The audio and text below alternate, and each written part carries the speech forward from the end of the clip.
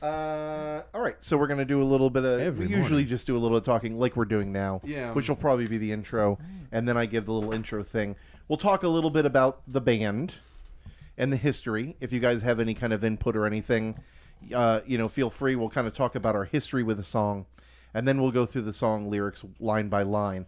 It's probably going to be kind of a shortish episode, because there's not a whole lot of lyrics to the song. There really Still is. But there will be a lot to talk about, I think, with the lyrics and with the music video. We'll definitely have some other stuff to talk about. All right. Are we ready? Yeah, I mean, we've been recording for a while. Yeah, but now we should actually get into it.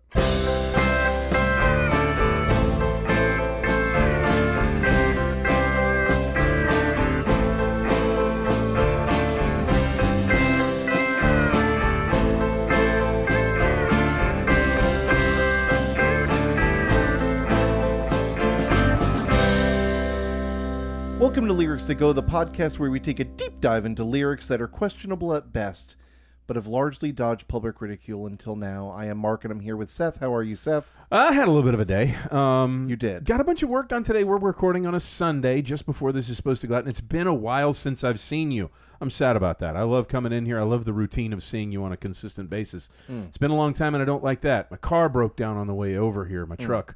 And that hasn't been fun. No. It's been a good week. I've felt great, physically, keeping the carbs away still, no sweets, no sodas, stuff like that. So I felt fantastic. Good boy. But at the same time, knowing what we're getting to, the anticipation, the build, we're reaching a climax here, Mark.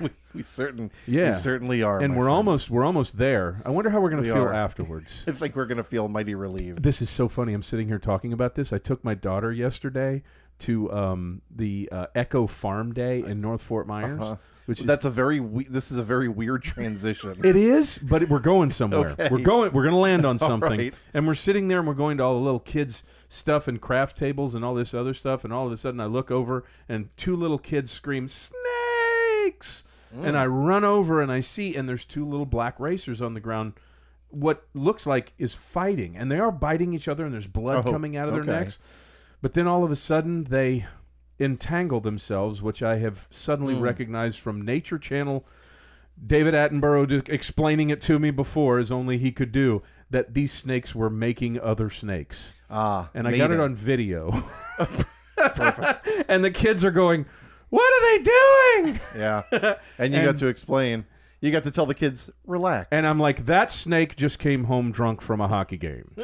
And that snake is tired of his shit. And then all of a sudden, quite literally, they're finished, and the one snake runs up and leaves, gets up and leaves with its, slithers away very quickly. Obviously, he was going to the bar to brag to his friends.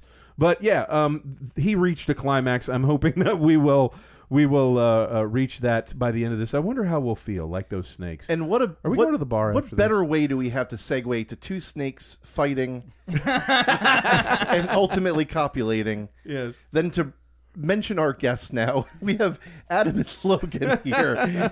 Adam, Logan, how are you? And that's all my time. And we're done. That was not scripted at all. It just sometimes Kismet just finds a way. Yes. Both of you were on the No Nonsense Trivia podcast. Huge hit. Everyone loved you. Oh, thank you. I got to tell you all that when we did after we did the episode.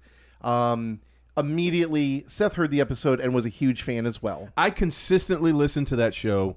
Not to say that it had gotten stale, because I enjoy every episode. Wow. Fight. Not to say, yeah, I know, shots fired. But to say that all of a sudden I turn it on and these jokes and this new fresh perspective comes flying in from out of nowhere, it was a very pleasant surprise when I listened to it that Friday. It was a lot of fun, and you guys added a aspect that just hadn't something that I hadn't been there before, and I was like, holy shit. And I called Mark when we were kind of making plans for our next record, and I told him, I said, man, those guys, what a breath of fresh air on the show they were. And then didn't think about it at the time. However, when we started talking about a series of songs that we're working on, this book ends with, and we might talk about it in a second, last week's episode, I said, maybe we should get them in for this one. Because we want a voice. We need a voice. More on that later. And I was just so excited throughout the week to have you guys in here because of what I heard you do on the No-No. It was fantastic. I'm pretty positive that you're going to bring some of the same of what you brought to this today. And I'm hoping sass. That sass. Ooh, that and we're going and this is a little bit more, I'd like to think, your speed, because it's right up your alley, so to speak. We need your insight. We want your opinion. I am hoping that we are going to get it in abundance. I think we will. That almost goes without saying. But yeah, Mark. The song is that we are doing is "Relax" by Frankie Goes to Hollywood. Adam, Logan, what is your history with this song? So I remember seeing it on like VH1 Retro when they would have like those segments. Oh, yeah. Way to make their entire audience feel old. We always feel old. Well, yeah. Seth and I do anyway, because we are old. So I remember seeing the song, but seeing the Tame music video, which we'll talk about later. Yes. But also I'd hear it on the radio, and I knew immediately.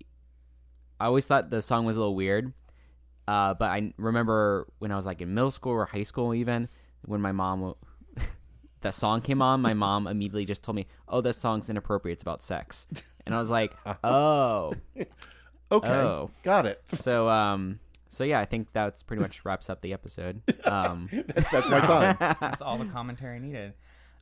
It's just a background song for me for the last 30 years. Like, I have no relationship until like 2 weeks ago when Adam Adam just puts things on the TV.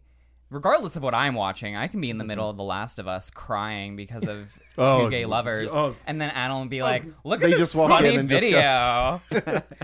So yeah, talking. I want you to tell a little bit more about your story, but again, talking kind of about the kismet of this episode is before I even asked you guys to do it, right? Yeah, we had literally just had a conversation because again, to me this is just like, oh, this is on the fucking radio, right? A background song. Who cares? You bob your head to it. But then, like 2 weeks ago, Adam was like, have you ever seen how fucking crazy this music video is? And I was enthralled. Okay. It's crazy. I had never even, I had never taken the time to listen to these so obviously sexual lyrics. Yes. Never, not once. Yeah. There's kind of only one verse in this song, sort of. Mm-hmm. And I am very curious to get your guys' take, all three of you, on what the hell they mean, because the verse is a little strange. There's a couple different ways maybe you could take it, but I'm interested in getting into that. Are you guys more? Well, Seth, what is your history with this song? It was there are two videos that we're speaking of. You were like 22 when this song came. Exactly. I had by that time been shaving for a few years. I was in preparation of visiting the clubs.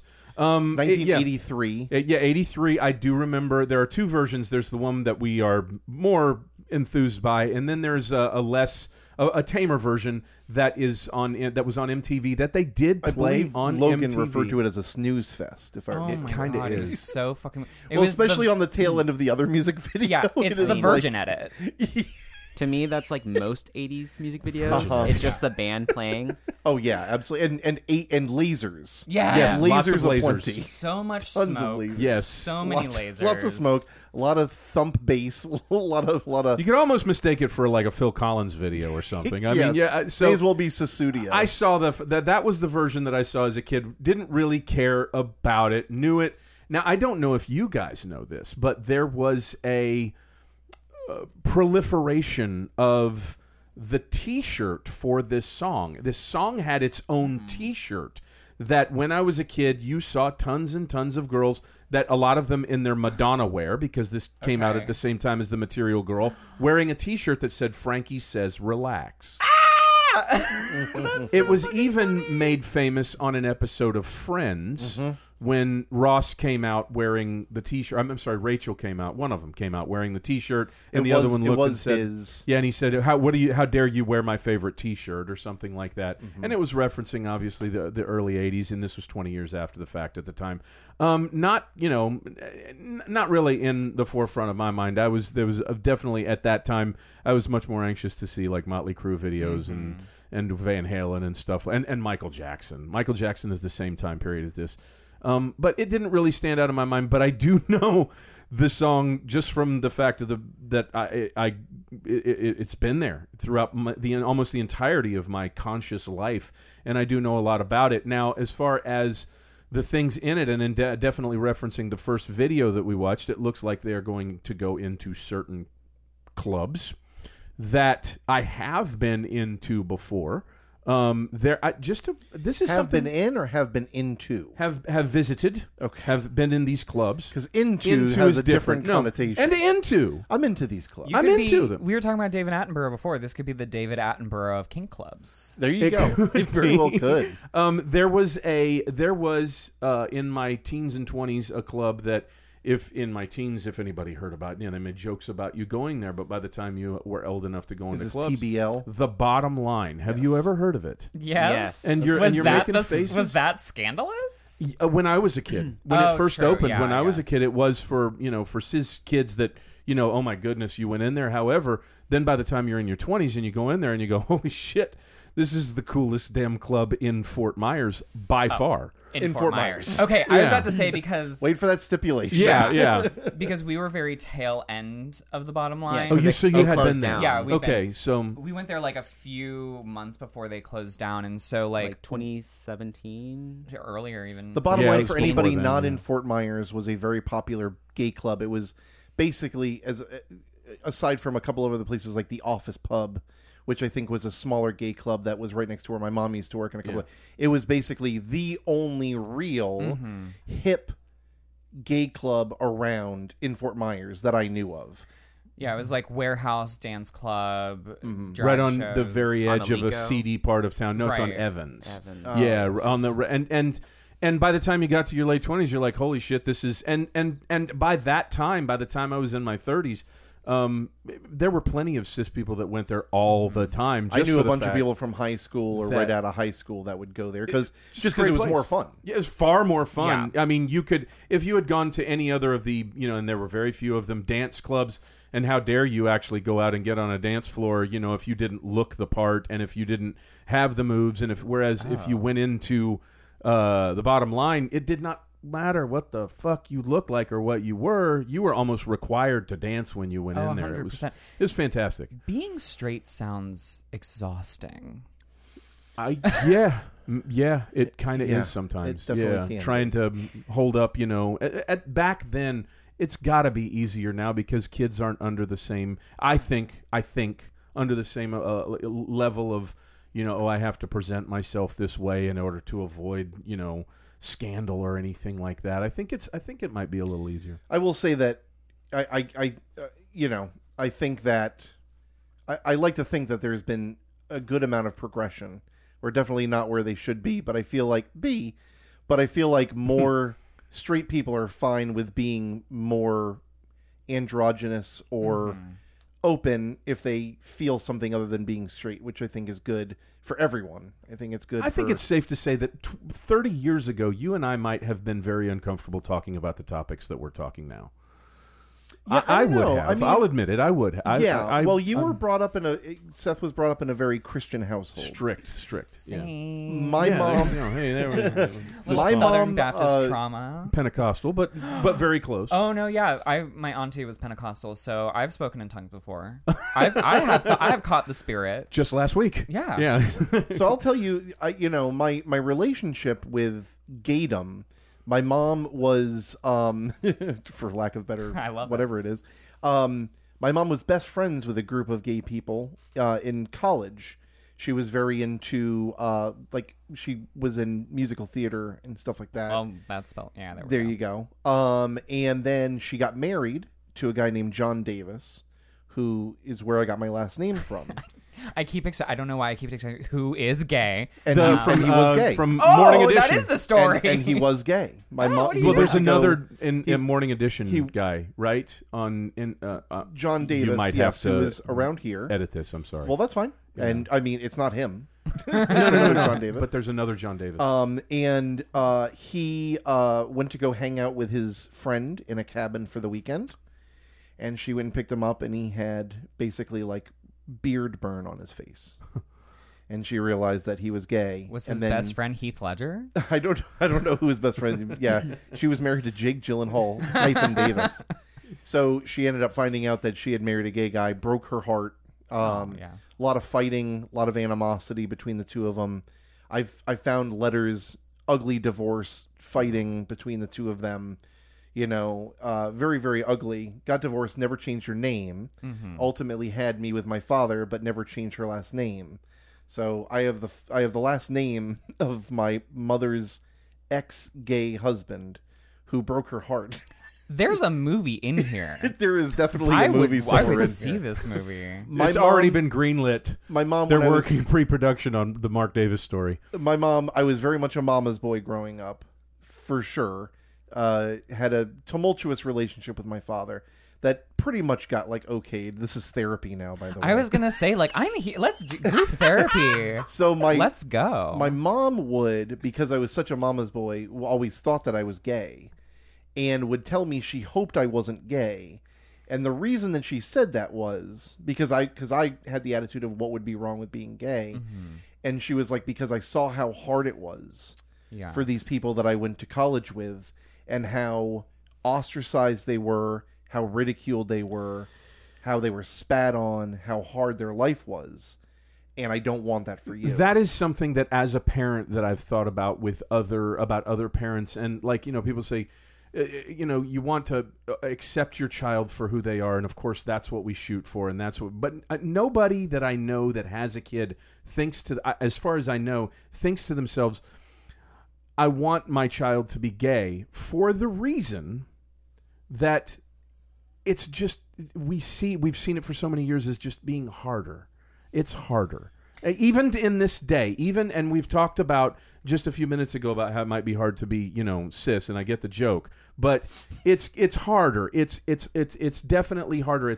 There's more for a kid to unpack as they have those feelings that, let's face it, 75-85% of the other kids are not going to have. So they are different than the majority in that degree. So it's harder for them. Well, different for what we know. Yeah, different for what we know. Because I think that there is definitely a lot of people who still have queer feelings. Right. But even if society doesn't tell them that you can't share those feelings, they feel that because of their family they can't share them. Right.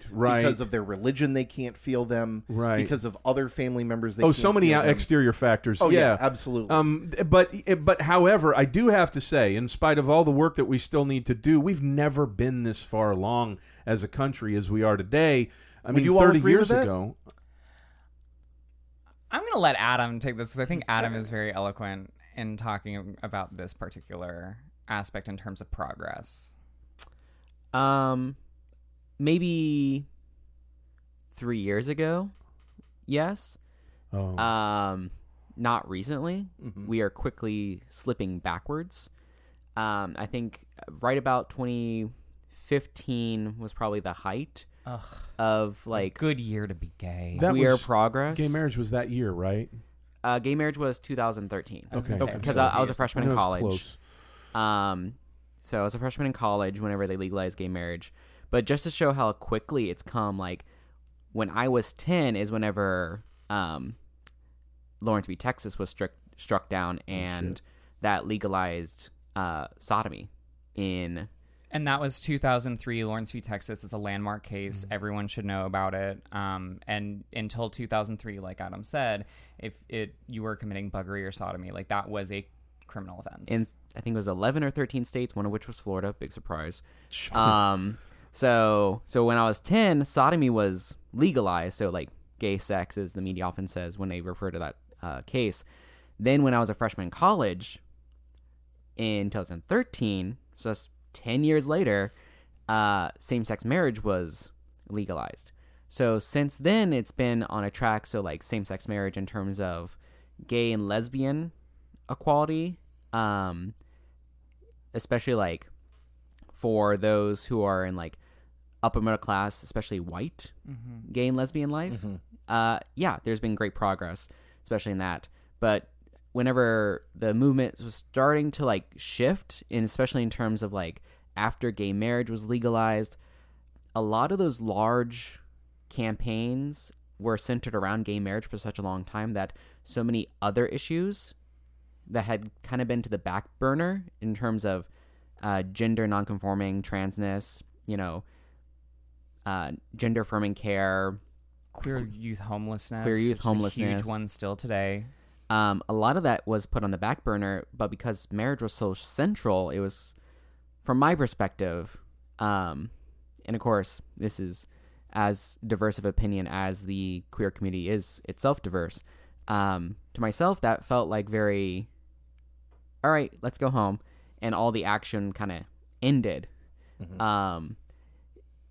So then, especially with gender affirming care and like trans issues started coming up, that's whenever a lot of very reactionary things, and a lot of the comments you hear now about gender affirming care and being trans and just gender nonconforming, whether it's bathrooms or locker rooms or seeking medical care, whether it's mental or physical, a lot of these comments are the same ones that are being made, especially during like the early 2000s.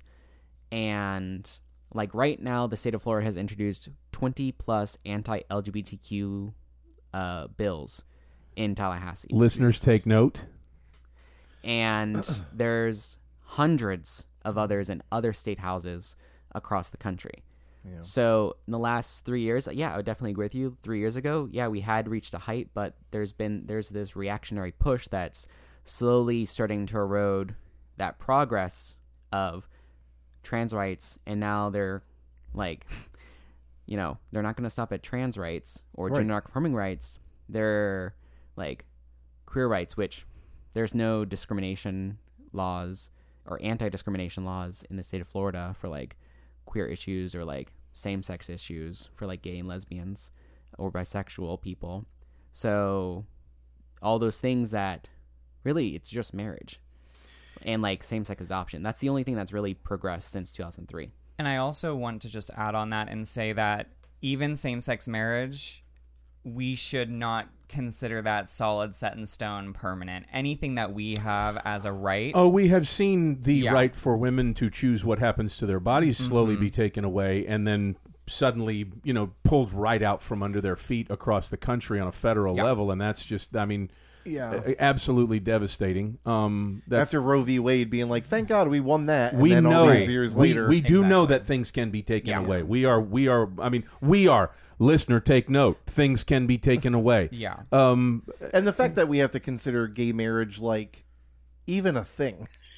Right. The fact that like people shouldn't just be able to marry another human being that they want to marry. Like the fact that like that's the high goal that we're shooting for. It's like that shouldn't even have to be a goal. That should just be like an inalienable right. The government should really be involved in your bedroom. Like, that's what we really need is for the government to be like, all right, what position? I don't know about that one. Guy, I've already got enough bureaucracy in my Let me fight at 2 a.m. about snacks with whoever the fuck I want to, all right? That's the Who took my last Zagnut, God damn it. It can only be you. That's the gay issue we haven't been talking about, which is groceries. Yes, that's where the majority that's where the breakdown of the marriage takes place.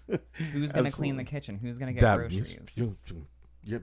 That's some real ass shit. Jennifer, take note. My wife. So last week we covered. I just want to say. Ahead.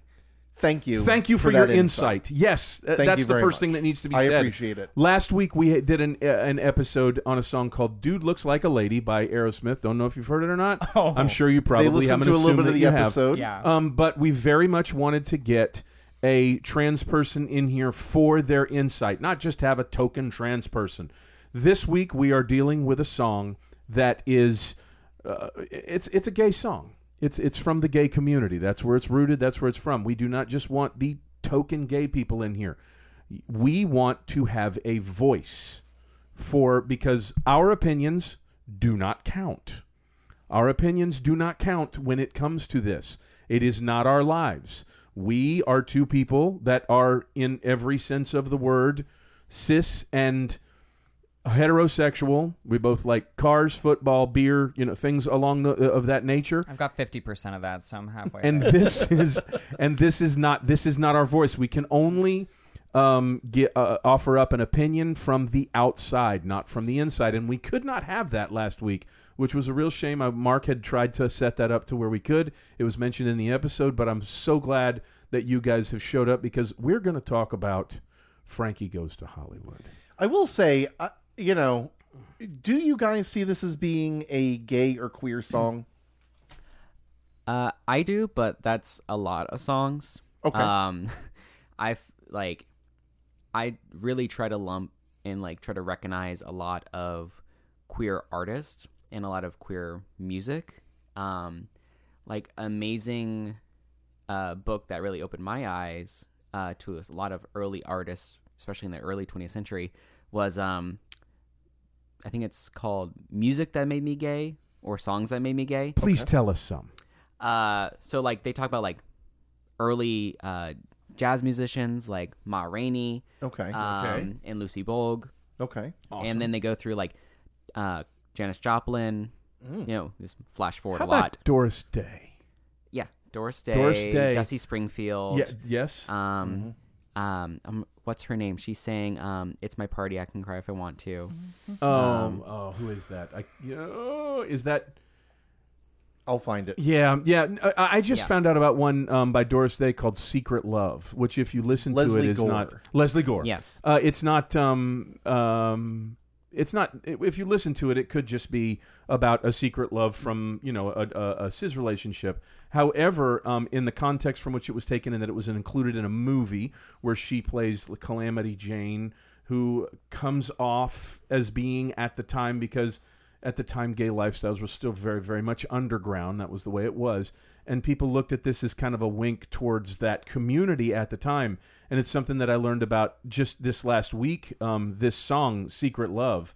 And it's actually a really, I love old music like this. And it's a really, really fantastic song, whether it be an anthem for, an early movement or not. It's still a fantastic song. Yep. But are there more modern gay artists that you like? One that I like a hell of a lot is Rufus Wainwright. I don't know if you've ever heard him. He's fantastic. It's Loudon Wainwright's son. Yeah, he's really good. Any that you like specifically? God, I have a list. Do you need a second? Because I could go. You can go ahead. So Cakes to Killa. I primarily listen to rap hip hop. Cakes to Killa is probably one of the best lyricists that's on the face of the planet. Obsessed. God, The Eulogy is one of the best albums. I fucking love it so much. Lef, which I don't know if they finally changed the spelling of it. It's LE1, like the numeral 1 F, is another really great one. Princess Nokia is very good. Probably one of the more popular ones, Coconuts. Oh, Kim Petras. Kim Petras. Yeah, she's probably my favorite Body artist Shop right now. Yeah. Oh, that song's so flipping good. I hate that song so much. Do you really? I love it. Just because I've heard it so fucking in the much. Last month. Yeah. Oh my God, it caught fire. But Sam, just to let you know, gay or not, Sam Smith just about makes me cry every time I hear him sing. That's why I can't listen to Sam Smith. I don't like... Oh, he's so good. I'm too emotional, so I have this characterization of I don't like emotions. Gotcha. Sam Smith is all emotion ballads, being cheated on. I know what you've done. The Grinder song, yeah. Oh, yeah. No, I'm very familiar. Those are the some of the ones off the top of my head. Adam, do you have any others? Oh, I was just gonna Sophie. R.I.P. R.I.P. She was an amazing trans artist. Mm-hmm. Kim Petras actually thanked her for being an early trans trailblazer. That's fantastic. And Kim Petras, her songs are just so fun, and also creepy and dark as well. Yeah. And just her mixtape, Slut Pop.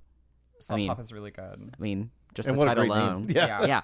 And Transylvania. Oh, that's amazing. Listen, I haven't heard that yet. Oh, that's so. I'm not as big into Kim Petras as Adam is, but those songs that have kind of a German goth techno vibe to it is very, very fucking good.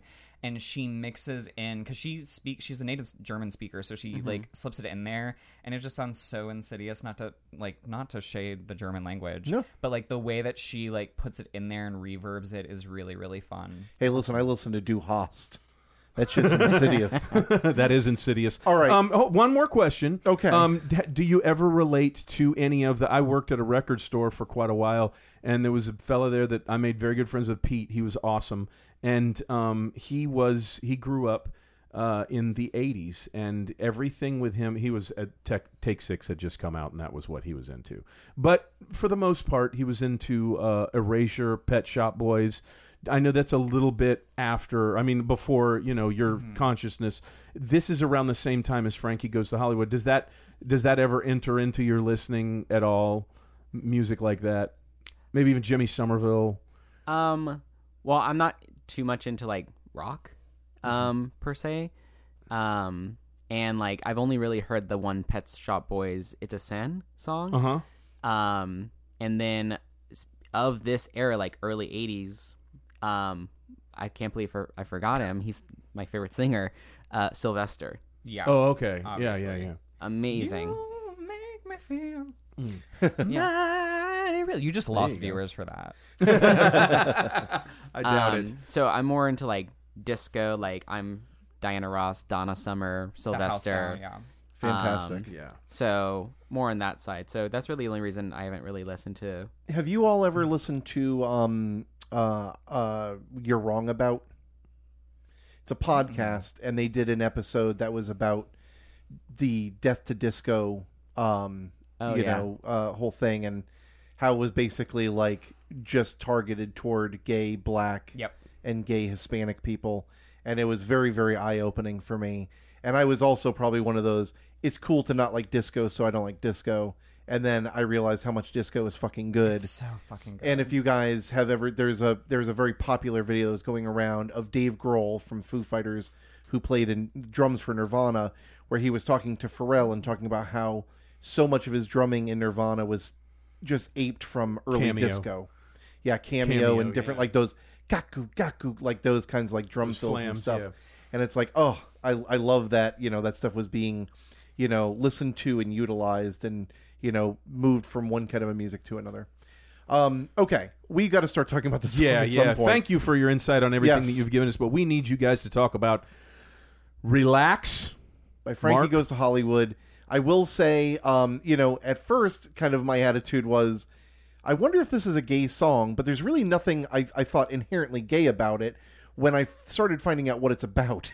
And then I was like, I wonder, like, is anybody in this band gay? And I quickly then saw the music video and found out it absolutely is. There's no doubt about it.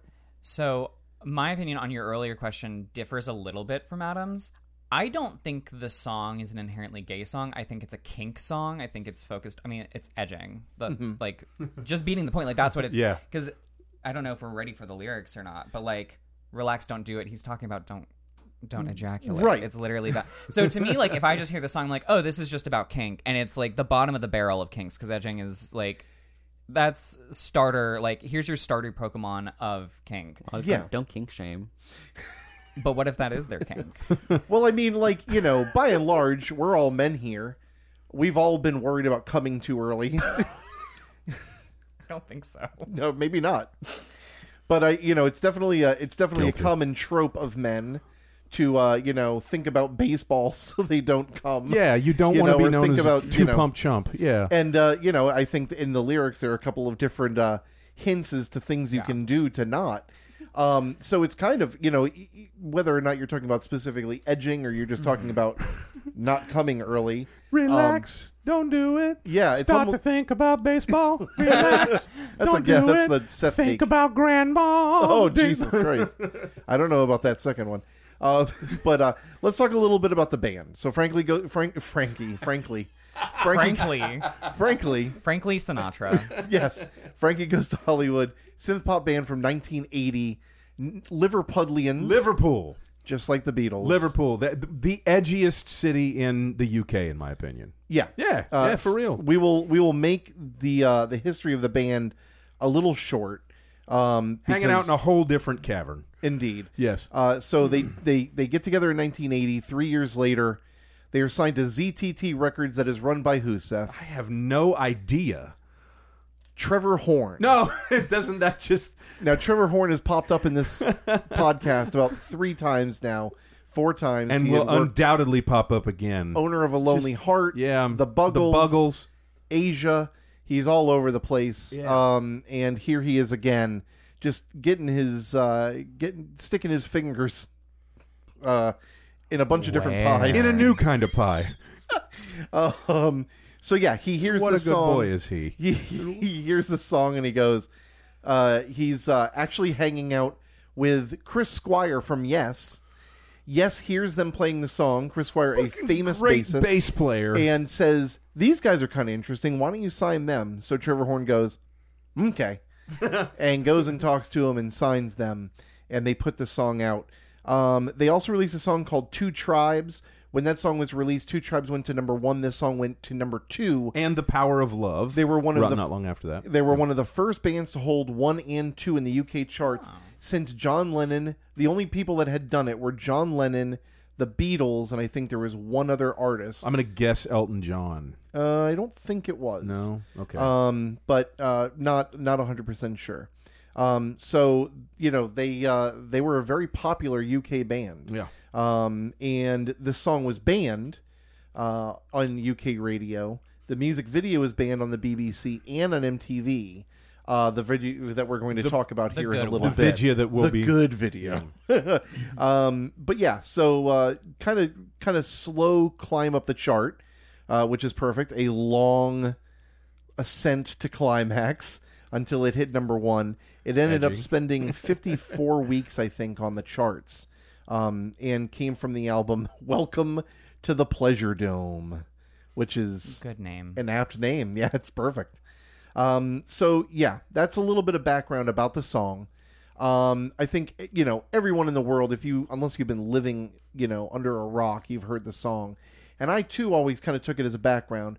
And there's not a whole lot of lyrics to this, so a good thing that we filled it with, actual great content rather than some of these lyrics that we're probably going to fly right through. I will also mention that I saw a pretty interesting quote from, who was it? I saw a pretty interesting thing. The record company's ad campaign for this song started with a quarter-page ad in the British music press featuring an image of backup singer/dancer Paul Rutherford in a sailor cap, accompanied by the phrase, "All the nice boys love seamen," and declaring Frankie Goes to Hollywood are coming, making Duran Duran lick the shit off their shoes. It described the 7 and 12-inch vinyl singles of Relax as 19 inches that must be taken always. So they were pushing this very, very hard, and I'm here for it. I love it. This sounds like Liverpool people, man. Yes. They're very, in your face, not unapologetic. Gary Newman, the singer of Cars and Down in the Park, etc., said, "When I heard this, it plunged me into a pit of despair. The production was so good, the sounds so classy, that it seemed to move the entire recording business up a gear. We were all left floundering, trying to catch up." That sounds Gary Newman. It does. Yeah. So very, very interesting. This is the only song that was released on analog tape from them. Everything else was released digitally. So this is when people were recording from tape to hard drive and to digital tape. When you were running to the cassette deck when you heard it on the radio to get that single. Yes. By press and record and play. Yeah, exactly. The song was recorded 4 times. Trevor Horn was not happy with any of them until he finally used a Linn drum machine to get that sound and then recorded, and that's the version that we listen to today. So a little bit of background as far as the band and the song is concerned. Anybody have anything they want to add before we start getting into the lyrics? I think we've covered it. I have multiple members of the group. I guess we can add that. Quite a few personnel throughout the years. Of course, Paul Rutherford being, I think, the face of Frankie Goes to Hollywood. He's probably what you would refer to as Frankie. Holly Johnson, female, provided vocals, background stuff. Mark O'Toole, Brian Nash, Peter Gill, Ryan Malloy. Other early members, a guy named Jed O'Toole. But not, we don't have Starship or Jefferson Airplane level lineup changes with this band. Seems to be pretty consistent. And yeah, I think we've reached that point where we talk about words. Holly Johnson is a man. I'm sorry. It's okay. I'm so sorry. His name is William Holly Johnson, and I would say that he is arguably one of the main, maybe. I'm sorry. He is Frankie. You're absolutely correct. Yes. Yeah. And queer. Yeah. I'm sorry? And queer. Absolutely. Yes. Very much. Played bass for Big in Japan. prior to joining Frankie Goes to Hollywood. Another amazing name. That's Indeed. That is a good name. Yeah, at 14, Johnson took the name Holly, inspired by actress Holly Woodlawn, a friend of Andy Warhol. And was big into glam music like T-Rex, Mark Bolan, etc. And they started playing loads of music, and eventually accomplished painter, by the way. And an accomplished painter. Apparently, yeah, he did the cover for a Christy McCall, who was a flipping incredible singer. Sang with the Pogues on one of her singles. Go ahead. There you go. So in the lyrics, we've got that famous drum beat and keyboard part. Yep. And he says "mine" right off the top. You did. Is that what you always thought he was saying? No, I just there thought were a couple lyrics here that I did not know, including one of the famous ones. Yeah, that they did a good job of hiding. Give it to you one time now. We use the website genius.com here, which usually has the annotations. God bless you. So this song apparently this line was sampled in a cover of Edwin Starr's War, which I had never heard, but I'll have to check out. We get some more like well, whoa, just kind of like some cerebral lyrics that we should. It requires a degree of deconstruction of the art form. Really, sounds a little bit like a Cat in Heat. Just kind of like a meow. I never thought about it that way. Relax, don't do it. When you want to go to it, relax, don't do it. When you want to come, relax, don't do it. When you want to suck it, chew it, relax, don't do it. When you want to come. Come. And I guess, as a kid, I always thought nothing of it. I guess maybe it was so on the nose, I didn't think of, actually coming. I thought this was about dancing when I was a kid. Okay. I fully thought this was because kind of going back to what you were referencing earlier, Seth, where people, especially you have to be masculine, you have to be this mask, you can't dance, you can't. You have to I thought uphold the standards, yeah. Yeah, I thought it was about no, just relax and go have fun, which it is also about relaxing and having fun. But agreed, yes, indeed, very much so. I thought whenever I first heard this again on VH1 Retro when I was a young child, and I saw the Boring music video, of course. I would always be confused by band names. I didn't know which one was the band name and which one was the song name. Oh, okay. This needs to be addressed. Thank you. Yes. So I was confused because I thought Frankie Goes to Hollywood, Relax was the song. The song. Oh. So whenever they're saying relax, don't do it. When you want to come, when you want to come on. I thought they were saying in reference to Frankie Goes to Hollywood. Pursue your dreams. Pursue your dreams. Go to Hollywood. Frankie. What's your dream? This is accurate. I've heard people from my youth, from very first seeing saying the same thing, and that was kind of that point was reiterated with the making of the T-shirt when it says Frankie says relax. Kind of is that the song? Is the song Frankie says relax? So yeah, it was kind of the same thing. Are you following, or when you want to come, when you want to do, when you want to follow through on those dreams, so to speak. Yeah. So to throw censors off the scent, when Relax first came out, the band claimed publicly that it was written about motivation, which I love. Do you think that succeeded? Meanwhile, No. they've got the guy dressed up as a sea boy that says. Right. Boys love semen or whatever it is, and they're like, no, it's not about gay stuff, it's not about jerking off, it's about motivation. Go out there and join the Navy or something. This, it's about Her Majesty's Navy. Yeah, absolutely. Later they confessed that it was actually about shagging. We'll talk probably a little bit more about that. One thing I want to mention also is that because this is kind of like the lady doth protest too much.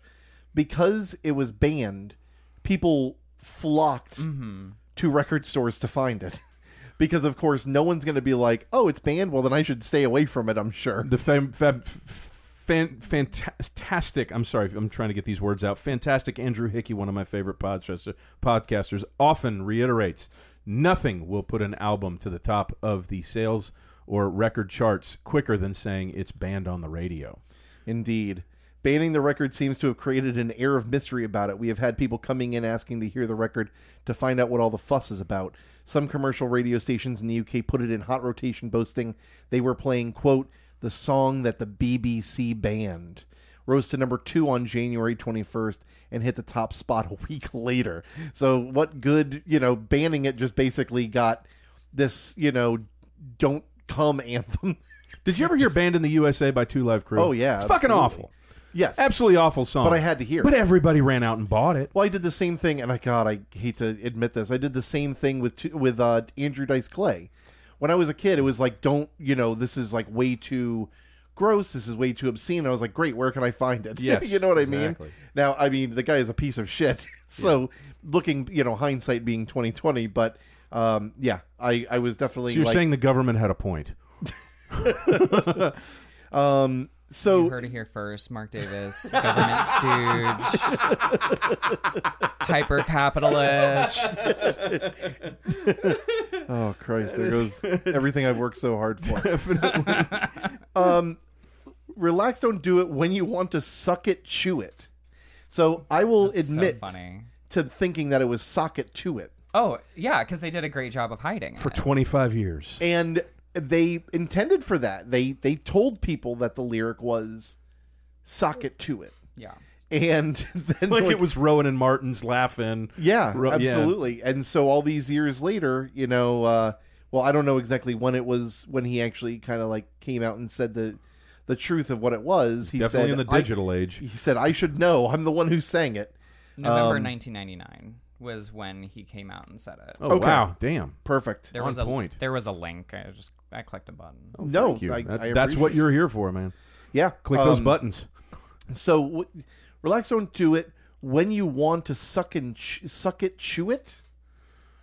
That is still a weird fucking lyric. Okay, I agree. So, I mean,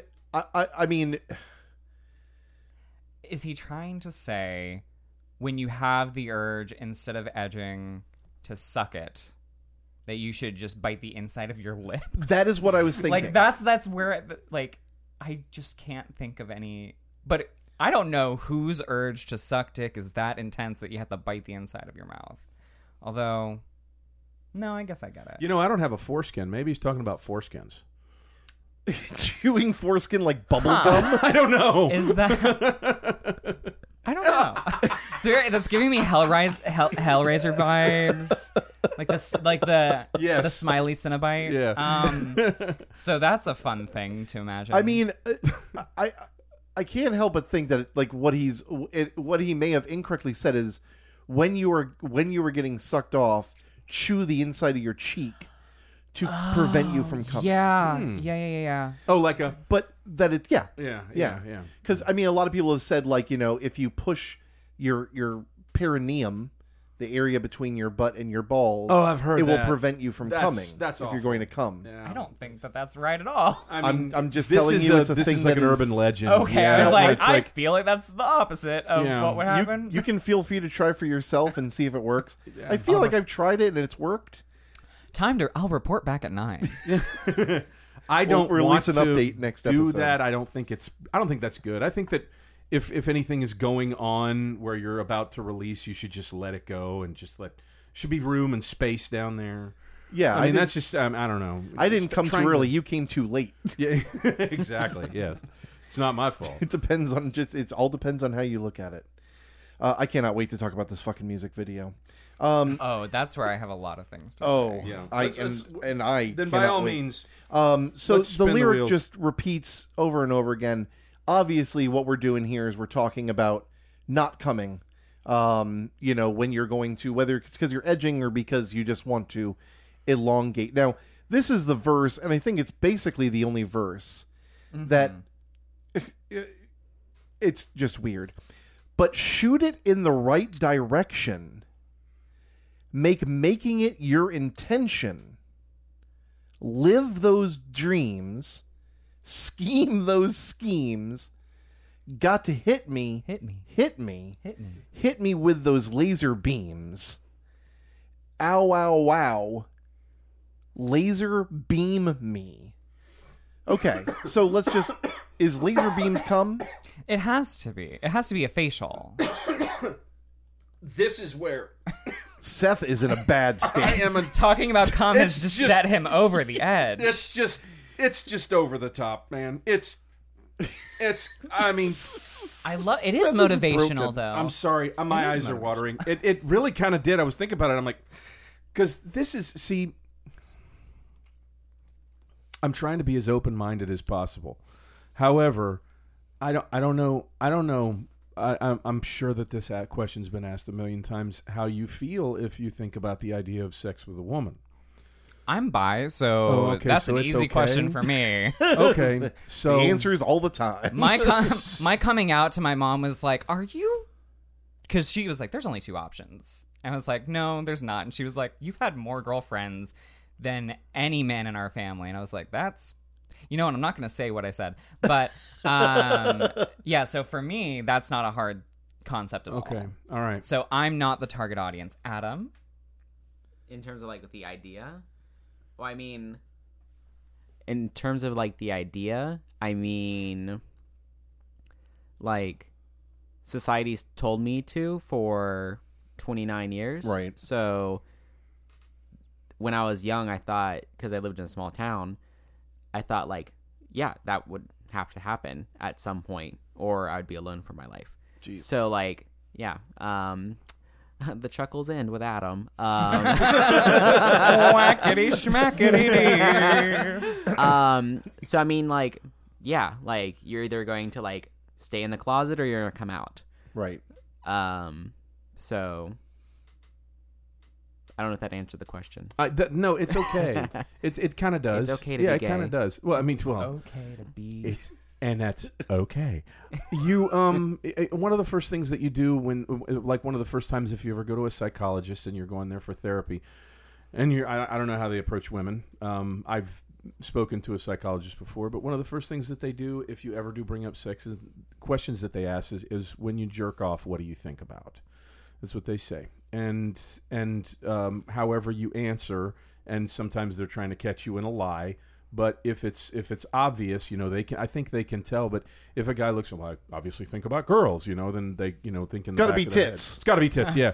But if they go, if guys come, you know, just come right out and say, I often think about men. Then obviously there's something to be explored. You're honest. There's a spectrum to it, and there's something to be explored there in the therapy.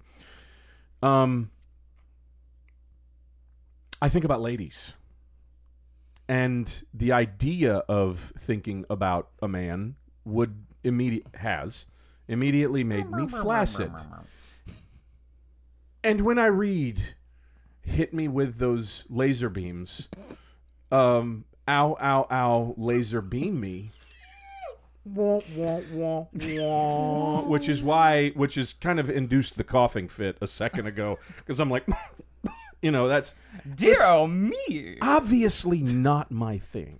Seth cannot thrive in a gay atmosphere. I mean, well, maybe the party, but not the sex atmosphere. That's for sure. It wouldn't work, I don't think. Fair enough, but partner. yeah. But, I mean, God bless them. God bless you. You like what you like, but I mean, it's just when you're hearing, and when we went over the lyrics for this is the first thing I kind of did somewhat of a spit take. Just seeing the gotta hit me with those laser beams. I was like, oh Jesus! Who considers cum laser beam? That's a good question. I think it's part of the innuendo, because if you watch the music, the Virgin edit, it is a lot of laser beams. It's exclusively laser beams, because pretty it's the much. 80s, and that's the only aesthetic. Neon, laser beams, smoke. Like that's a music video. That's the whole. Ooh. No, that's okay. It was also used in Duran Duran's videos. That same effect. Oh yeah, yeah. I think in the Reflex, they use that same effect. It's been in others. Yeah. Oh yeah. I mean, the '80s were rife with lasers. It was a great year to be a laser person. Freaking lasers! If you it's a great year to be a cum person. Now all I think is cum. Yeah, I mean, I think from now on, whenever I see lasers, I'm going to only think about coming on someone. So my question is, this is a big time for sharpshooting. It was a big. It's a good year for Peter North. Yeah. What the hell does scheme those schemes mean? So this is Yeah. Everything else, I can decode everything else. It's not that rough. I do like making it your intention, and I think that is actually a very sexy line. I do too. But I do too. Scheme those schemes is the one where I'm like, the fuck? I think it's in reference to like plan where you're going to shoot. I think you're right because he does say, "Scheme those schemes got to hit me." So I think he's kind of saying like, I too really like making it your intention. Like, I want you all here. I want your focus to be with what's going on here. This present moment. Like, that to me is like, that's sensual. That's sexy. Like, that's the only... Because this song to me is not sexy nor hot in the least. But that sentence, that little verse, if you took that and isolated it, like that to me is something that could be like beautiful between lovers. Everything else is just like, come on, even with my the word face. scheme those schemes. No, that I think there's that some takes it depth. out. Some depth. I mean, I know that you've said that it's essentially just. I looked at it, and of course I've been proven wrong. But I looked at it as scheme those schemes, as in find a way to get Scheme something. Definitely has there was more depth. A negative connotation. Yeah. Scheme is like, the person that tries to get you in a pyramid. Like, you think of pyramid schemes. It's like doing something dastardly. So here's something I have to ask, and I think the only person who'll know right off the bat what I'm talking about is probably Adam. Could this be a cruising reference? I don't feel like there's a lot of reference to cruising happening in this song. What is cruising? First of all, I think we're past cruising. I mean, yeah. I was going to say, we're like... we're cruising is going around looking for someone to... Is it exclusively like a third party? No, so cruising is very specifically, it's like a secret queer language. Primarily, it's male presenting on male presenting. You're going to cruise. It means like you're sharing eye contact, you're looking up and down, and you're looking to engage in sexual activity without verbalizing it with spoken word. Okay. It's all done through, like, you've heard of the hanky code, perhaps? Mm-hmm. Yes, I've heard of those. So, like, using the hanky code or, like, just eye contact or, Mr. like... Hanky the Christmas poo. Yep, that's obviously queer icon. I'm sorry, Mr. Adam and Hanky. Logan. I'm very... let me just apologize. Thank you. Let me just... We've actually been watching South Park. I don't want to admit this. We've been watching South Park recently, and it's still so stupid and funny. It is. I hate that I laugh at it. It's childish and amazing. Yeah. But no, like, so cruising is very much part, but, like, that's why I'm saying, like, we're so beyond that, but that's the only thing that, like, scheme the schemes. I don't know. Yeah, because I feel like this is basically giving the go-ahead, all clear, come now. Where do you think is shooting it in the right direction? Do you think he's saying, like, don't waste that seed? Well, it's if it's not on me, it's like a carnival game, and you gotta get it on the... Where you have to shoot it in the clown's mouth. And you gotta get it in the clown's mouth so you get the teddy at the end. Absolutely. Yeah, so, I mean, I guess now the laser beams kind of threw me and the scheme those schemes, but maybe this is just a playful way of saying, like, all right, we're Seth is gonna die. I'm sorry, I have this vision in my head of like a guy jerking off into a clown mouth. Well, I'll tell you, the music video pretty much does exactly what we're talking about. I thought you said you went to the bottom line. So yeah, I guess I do love, one of my favorite things here is live those dreams, as is like saying, like, it's a dream to jerk off on me. Live that dream. Dare to dream. You made it, champ. Get the gold. Top you of the mountain, deserve Mom. it. Shoot for the stars. Shoot for my star. By the way, I'm the star. Absolutely. So yeah, hit me with those laser beams. So apparently his cum shots are laser beams. And then he says, ow, ow, ow, as if they're hurting him. Well, I don't think I think it's like, ow, ow, ow, ow, ow. She's got a transatlantic. Now she's not a clown anymore. She's transatlantic. Ow. She's Mae West. Come up and fuck me in the ass sometime. Okay, so then we gotta. I'm coming, yeah. Oh yeah, absolutely. So we have another chorus. Relax, don't do it. Relax when you want to come. Come, woo. We got some more ows. I guess he's just getting bombarded at this point. And then he says, "I'm coming." I'm coming, yeah. And then when we get to the next chorus, the chorus is, relax, don't do it. But in the background, I thought I heard this in the music video, but I wasn't sure. It's there. It's there. He says, once you're inside of me. So that changes the whole context. Yeah, because I thought it was shooting on me. Yeah. But now he's saying, once you're inside of me, you can come. Okay. So now he's saying, cream pie my meat wallet. I read it as the opposite. Okay. I think it's just an echo of relax, don't do it once you're inside me. Okay. So, like, if we're talking about premature ejaculation. Oh, relax, don't come inside of me. Yeah. Don't do it once you're inside of me. Okay. It's also 1983, in the height of the AIDS epidemic. Yes. And I should mention... And in the music video, as you'll bring up later, there's a large amount of condoms on bananas. Prophylactics. So, safe sex practices. If I remember correctly from doing a little research beforehand, I believe one of the leads of this band was diagnosed. Paul Rutherford. Yeah, he was diagnosed with HIV/AIDS. Yeah. And they did not give him a very long time to live. In 91, he's still alive. And he's still alive. Yeah. Good for him. Yeah. Very good. And as a matter of fact, the last episode we were talking about the the life expectancy of people with HIV/AIDS. And how it was a death sentence. Where it's come up on the Discord. Now people can have sex. Yeah.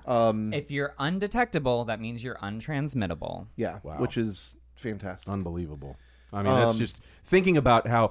I mean, I know that this is part of it, and you're going to know the history of it. I'm completely positive that that's the case. But specifically when I was growing up, we talked about this last week, that it was officially, initially looked at as exclusively a gay disease, and that was all that it was. I'd mentioned last week gay cancer, that's what they called it. Yeah. However, by the time that I was in middle school, people were telling you, especially when Magic Johnson came out as having it, that if you had unprotected sex, you were going to die. And it was like they called it the modern plague, and that's what it was. However, at the same time, it carried a stigma with it, where if you were male and you had it, you were just assumed to be gay, and there were cis people with it, but it was just immediately assumed, and it was I cannot tell you quite seriously. It's not like it came in one single wave, but the amount of relief that people like me walk around with these days, thinking, oh, it's not a death sentence anymore. Right. It's not, it's not something. We're not going to die. Of course, I'm closer now to death than I ever have been. But aren't we before all? Exactly. But now I'm older and I'm not, out there running around, like in my youth, married. Definitely not out there in the field of where it could happen to me. But it's just amazing to think that at one point we were sure. As a country and as a world at one point, and it still is dangerous to like Africa. It's a death sentence in places like that don't have access to pharmaceuticals. But at one point for us, it was like a dark cloud hanging over, almost like a nuclear bomb or a nuclear explosion or something like that. And now we are out from under that shadow. As long as we have pharmaceuticals, as long as those are still there. So yeah, and I definitely want to say, in terms of like being a queer person, this is why appropriate sex education is so important. It's still important. Incredibly important, because as queer people who do engage with sexual activities, we are not properly educated on how to have safe sex. Any conversation, any sex ed class that is, even the good ones that are actually like talking about like, no, you can use a condom, because there is a lot, like I grew up in Central Florida, which is very conservative, and their idea of sex ed is like, don't do it. It's very Mean Girls, like you said earlier, like don't have sex, you will get pregnant and die.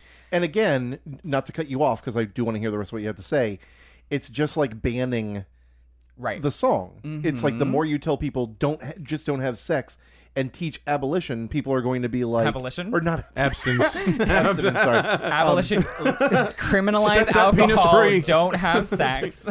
As soon as you start teaching people abstinence and you go, you really, really shouldn't do this, people start going, okay, why? What's so bad? And now I got to find out. Well, in my case, it worked.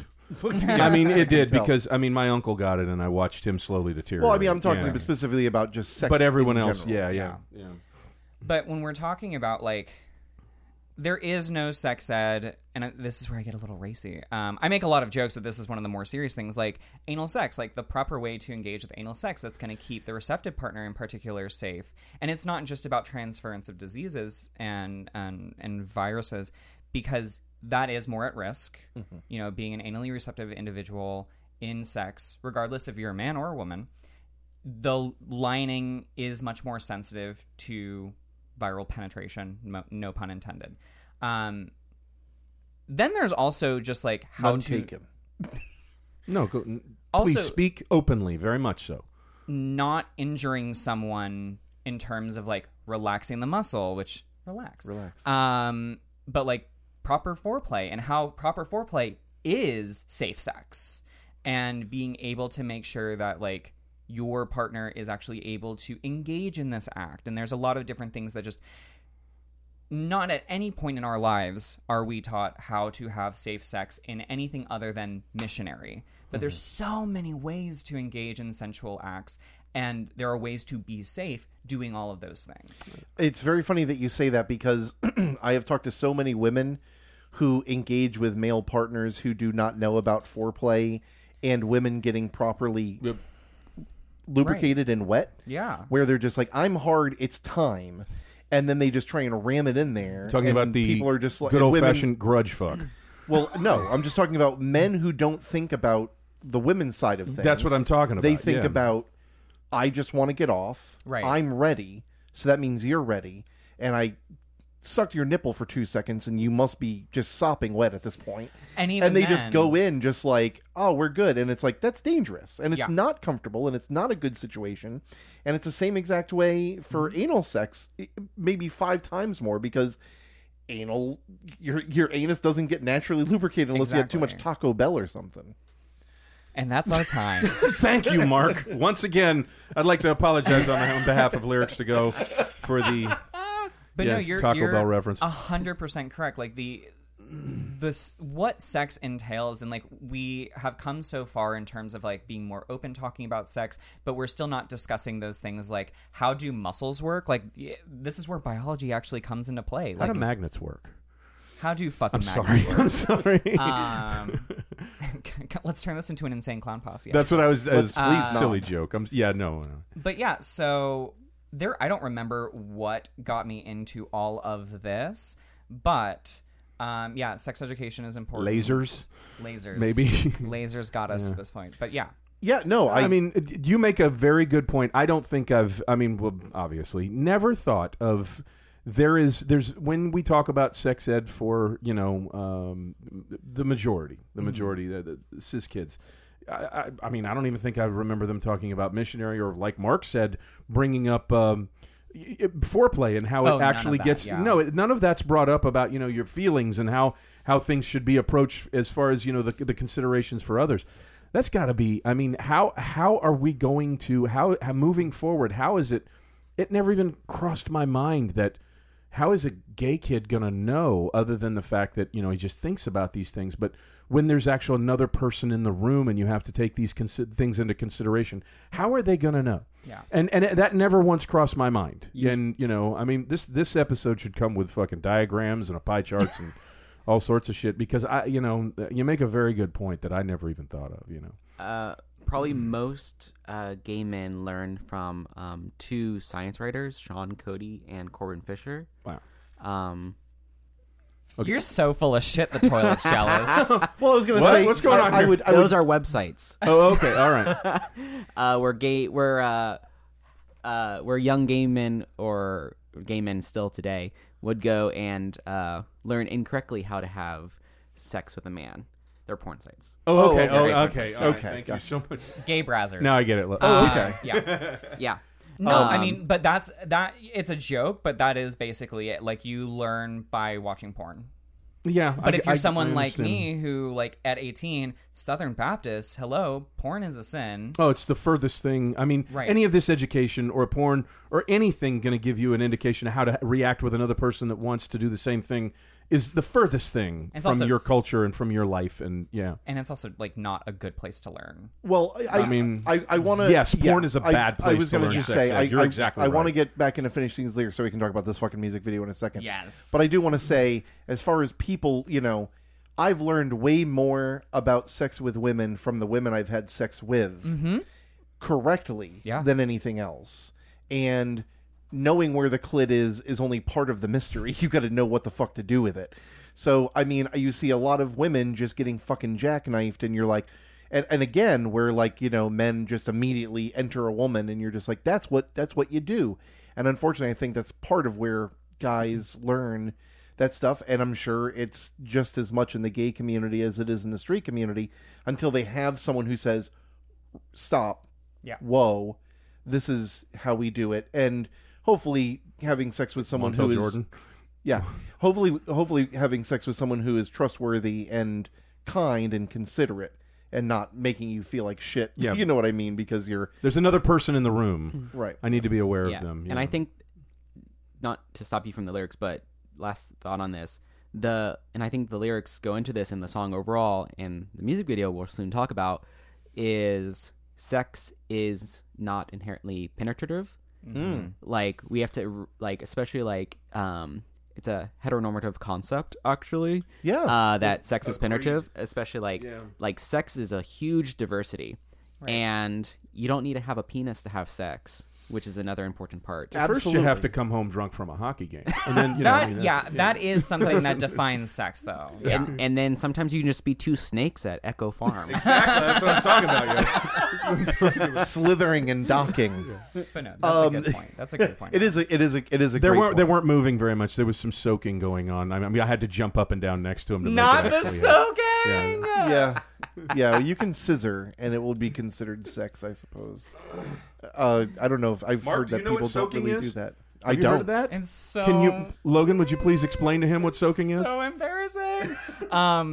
It's what like Mormons are doing to like not have sex before marriage. Oh, they just stick it in, and they don't move. Yeah. But they have a buddy jump on the bed. Yep. Oh my god. Is that not crazy? Is this real? This sounds like an internet made up thing. It could. I don't know. Could be, I don't know. I heard about it once, and I was like, I know so many repressed Christian people that I'm like, no, this could be real. It could be. I mean, didn't you see that Mormon episode of South Park? I mean, come on now. I wonder as a fat guy if I could get work as a bed jumper because I could make the bed move a lot. There's a market. There's a huge market for everything. Real quick, I want to say when I sang, what I sang was "When You Want to Suck It, Chew It," and I should know I wrote it. I referenced that earlier. This is from Genius Annotation. Since the song is about not ejaculating or at least delaying it, this line suggests to the person delivering oral sex to do something that prevents their partner from climaxing, sometimes known as the squeeze technique. So what this is saying is that not to keep yourself from ejaculating, but keeping your partner from ejaculating, sucking it / chewing their business, I guess. It says in quotes, another technique for stopping premature ejaculation is the squeeze technique. During sex, as you're approaching ejaculation, squeeze the area between the shaft and glands of the penis. This is what you were talking about. Ejaculation. Using the squeeze technique, you can delay orgasm several times, allowing yourself to perform for longer during sex. Why are they? Where does the chewing? I don't. I can't say I really know. Again, it may be foreskin. It may be testicles. That's the representation you guys actually needed. We needed to get someone with foreskin. Absolutely. Maybe it's when they met up for dim sum. I'm not sure. But.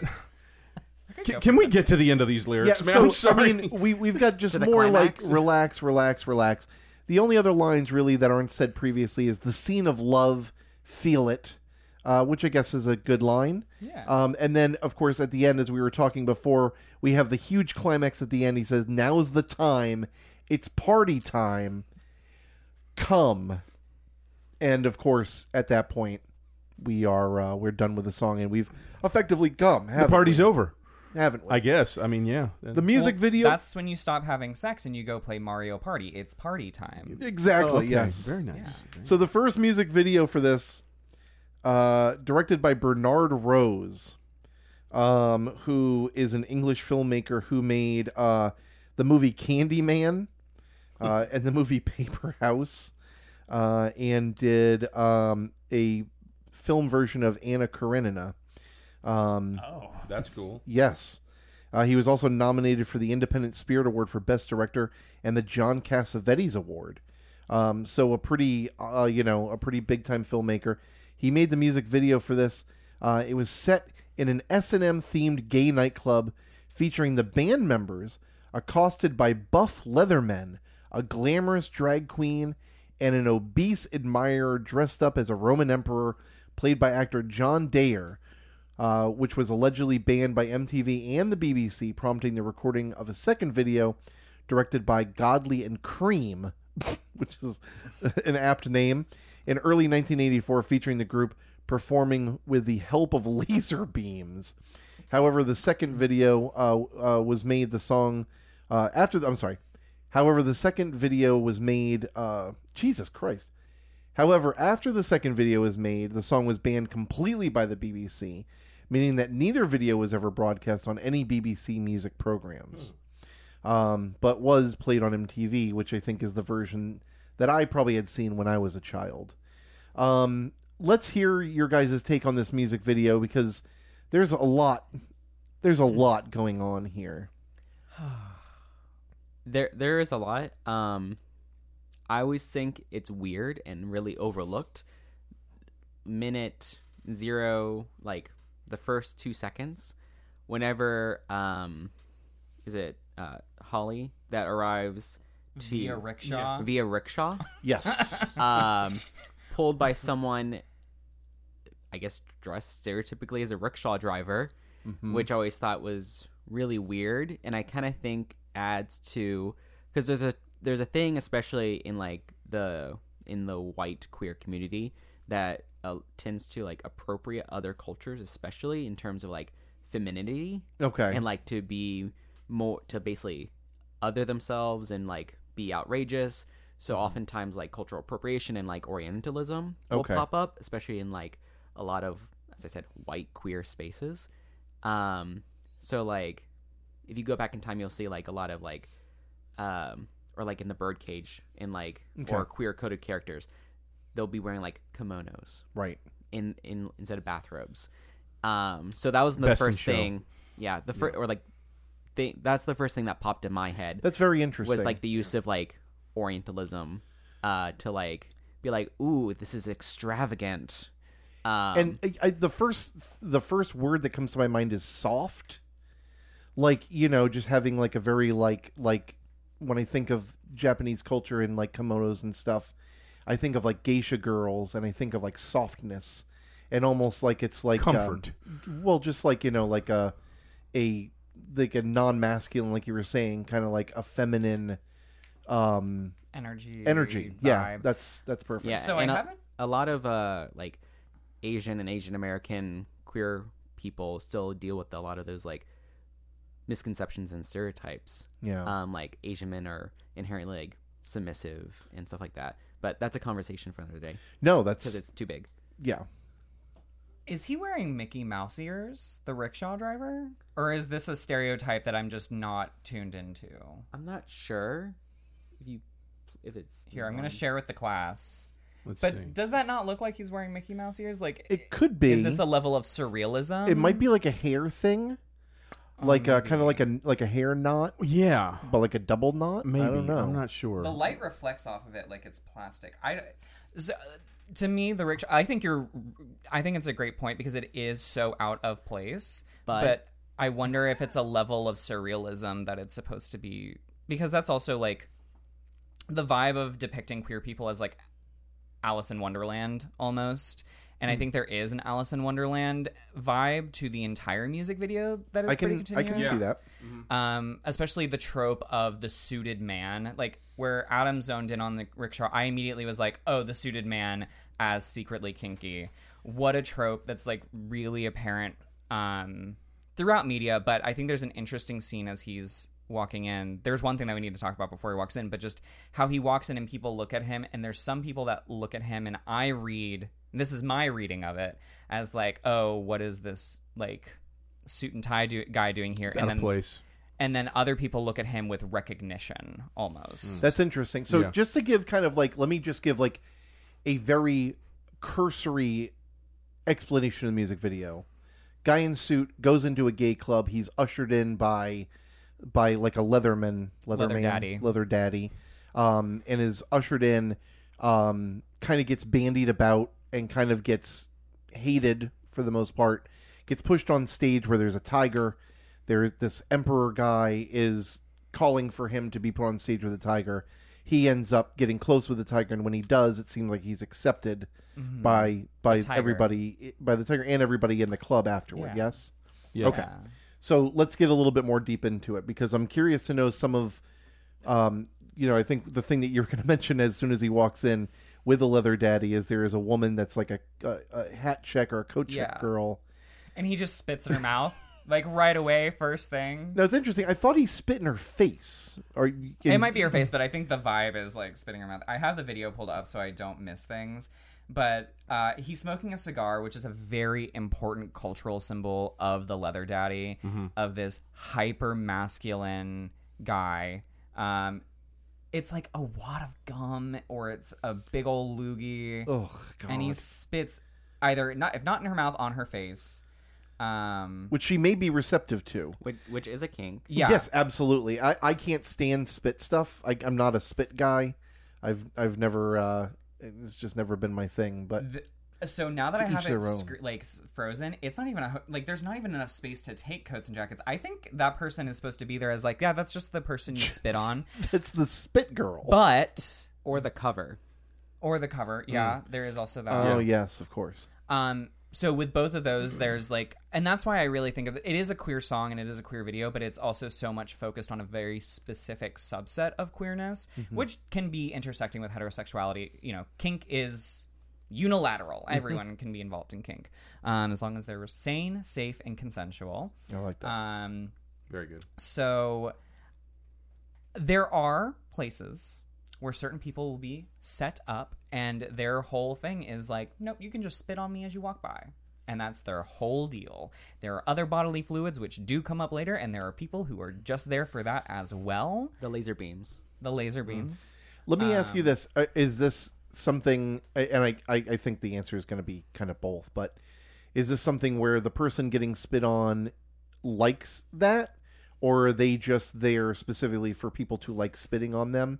I'm guessing it probably happens with both, but I'm sure if you like it, you're probably a little more receptive to being spit on. Yeah, so again, safe, sane, consensual, right? Like this is a huge right, you're applying for a job, I'm guessing. So you know what you're getting into, like, and and let me see your application. So what job are you applying for? Are you I want to be the spit Yeah. I want to be.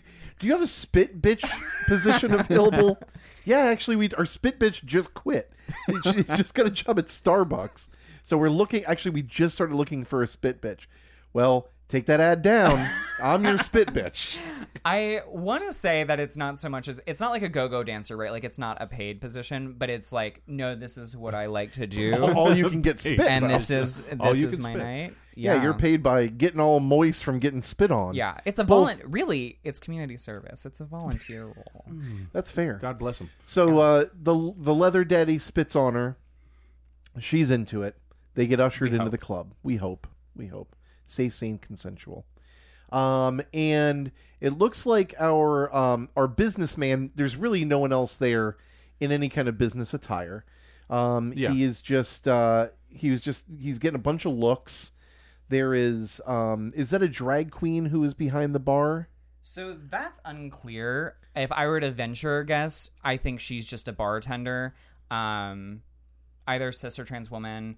I do have to point out that her fucking like Storm from the 80s mohawk is absolutely everything. Yes. And she has a slave behind the bar, and slave in this context is a BDSM term. Or it is someone, again, consenting to basically be on the ground. There's actually hay, too, so we could be getting into a little bit of pup play, which is a subset of BDSM. And a slave, aka barback. Yep. I'm sure he's doubling as both like a shoe licker / ice getter. Yeah. Other duties as assigned. Yeah, absolutely. And she is like taking drink orders and just shoves him down onto the ground, which I think really sets the tone. Yeah. If the spitting in the face didn't set the tone, I think she sets the tone more than anyone else. I would have to say from the video, yes. Now, as a slave, would he have to fill out a W-2 for that position? Is that a 1099? It's a 1099. Yeah, okay, very good. Yeah. 1099 SA. We're approaching tax season. We're deep in tax season. Actually, yeah, we are. Okay. He seems to be somewhat ignored or looked at as a lot of people like, who is as this less square? than. Yeah. The flashlights also, I think, are really interesting. That is, to my knowledge, not a kink thing, so I don't know if that's supposed to be a euphemism. That's reference to the George Clinton video. Or maybe it's like shining a light on someone to like get a better look at them, like metaphorically, like putting them on the spotlight. This was pre-phone. I was going to say flashlight. it could also be trying to mimic like flashing lights in a club, like spotlights going around, lasers, possibly, maybe, and laser beams. And also, Holly in the Suit which also is a great band name. A great band. Oh yeah, Holly in the Suit. Holly coming in the suit, kind of like what Logan alluded to earlier, could refer to like the businessman who's secretly kinky, or as someone who's gone to a gay club after a conference in a suit. Usually gay bars or kink bars in this case are in downtown areas, which are also adjacent to business districts. Right. So you have people who work downtown in a business environment and coming into the kink club straight after work. Got it. So that reflective of the different facets of the queer community, and like also it could be referencing slumming, the tradition of wealthier, well-to-do people intentionally going out and to the red light districts, or especially very prevalent in the history of like Miami's queer history, as Dr. Julio Capo has written about in Welcome to Fairyland, Queer History of Miami Before 1940. Slumming it was very important in the foundational of a lot of these early gay bars, where wealthy northerners, wealthy snowbirds, wealthy businessmen moving to Miami, or I guess Liverpool in this case, would intentionally go to the shadier areas of town and party with the poor people. Now, I love what John Waters says about slumming. Rich people are always trying to fuck poor people. In every way. Now, would they intentionally dress? Would this be like a Black Like Me scenario where they would intentionally dress to look like poor people so they can see what it's like to experience being poor? Or would they go in suits like this guy, showing that, they still like had money and class and status? I'm not familiar enough with the topic to give an answer. Okay, I appreciate that. I believe it's the first one would be more likely. Okay, because it's the fantasy. I completely understand that, and I can see that being a kink, like having the money, but there's how many fucking stories have been written about, the Prince and the Pauper, and trying to, getting so sick of everyone, sucking your proverbial dick because you're rich or you're famous and wanting to be able to walk into a bar and not be recognized, or getting to see what life is like where people don't, automatically, try to appease you because you're rich, and wanting to experience life. And like Common People by Pulp. I want to live like common people. I want to see what common people do. I want to live like common people. Or like Queen Amidala in The Phantom Menace. Exactly. Yeah. Or The Little Mermaid. Exactly. So there are loads of that story being told. That's really fascinating. So he's walking around. There's something various that lights. I find really unusual about this entire thing. It's the one thing that stands out, other than something we'll talk about in a minute. Is that for me, from my view, gay clubs have always been bastions of acceptance. Mm-hmm. However, when this guy walks in, it looks like they're all looking down at him. They're looking at him as less than, and that's unusual. So, gay clubs as bastions of acceptance, up until a point. Really? Gay people are catty. I can say it. You can't actually go ahead and say it because it's fucking true. Okay. Okay, so queer culture, we are shady. It's the origin of the word shade. But if you want to talk about shade, you have to talk about reading. And I am not Dorian Corey, so go watch Paris is Burning. And I watched it a week ago, or a week or 2 weeks ago, yeah. and it was absolutely fucking fantastic. Very, very interesting. You know, obviously going into a bunch of queer history that I knew very, very little about, and I still know just a fucking, you know, modicum of information about it, but absolutely fucking fascinating and really, really great. It's a good primer on ballroom culture, which so much of queer culture, especially for those of us who grew up like in the South, our queer culture gets to us kind of diasporically out of New York, out of ballroom. Right. So Paris is Burning, like, look at this skin, touch this skin, honey. Like all of that. You're just an overgrown orangutan, the reading and the shade. Mm-hmm. Like that is, it's not just cute and cutty between friends. There is a certain point of just inherent judgment that does take place in the club. Vitriol. If you are queer on queer. Okay. There's a level of like, look at her. What is she wearing? Oh, she came in with that one. But like as a straight person, you're not going to get that because you are going to be idolized in many queer spaces, unless you're a bachelorette party. Get the fuck out. But straight women are always going to, by themselves, not in a bachelorette party, are going to be seen as like allies. They're going to be tipping well. Most of the time, straight women are like, yes, awesome. Straight men, oh, honey, you are the gold standard because somebody there wants to fuck you because of the fact that you are straight. This is like dead ass serious. I can't tell you, my stepdad, who's a bigger guy, older guy, goes into any straight bar or goes into any gay bar and gets every fucking drink for free, paid by whatever. Like sometimes young, ripped 25-year-old dudes who are just like, I know that is a straight man who came in with his wife and he's going to leave with me. They do not. But this says a lot, I think, just about... This is why I never heard of this.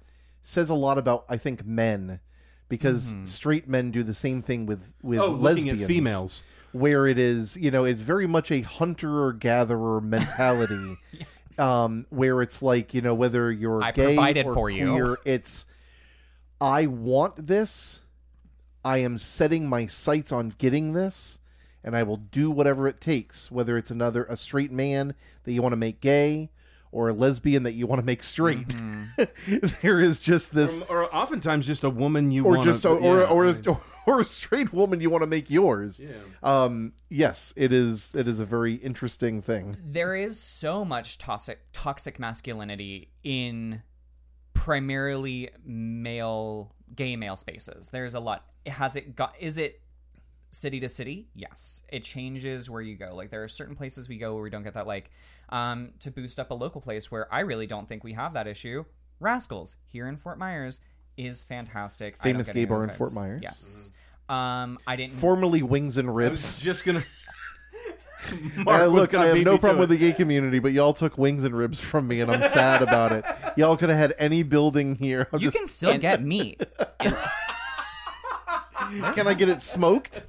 Well, the Tubby Pig is Yes, next door. yeah, Actually, absolutely. yeah. Funny you ask. Remember, I was talking about cigars earlier. I mean, yeah, absolutely. you can get some smoked meat. So it's not all wine and roses, so to speak. I mean, but especially behind the curtain, somewhat. Right. You know, not for those of us that are just, you know, it's an every once in a while we're going to go in and hang out, and it's an accepted place to dance. There's a whole other aspect that we're not seeing, which is human. Which is, you know, it's part of being a human being. There's going to be different dynamics that go on within different cultures, and I understand that. One of the last things in this video... Well, Adam, did you want to say something about I'm sorry, that? yes. Oh, I was just gonna...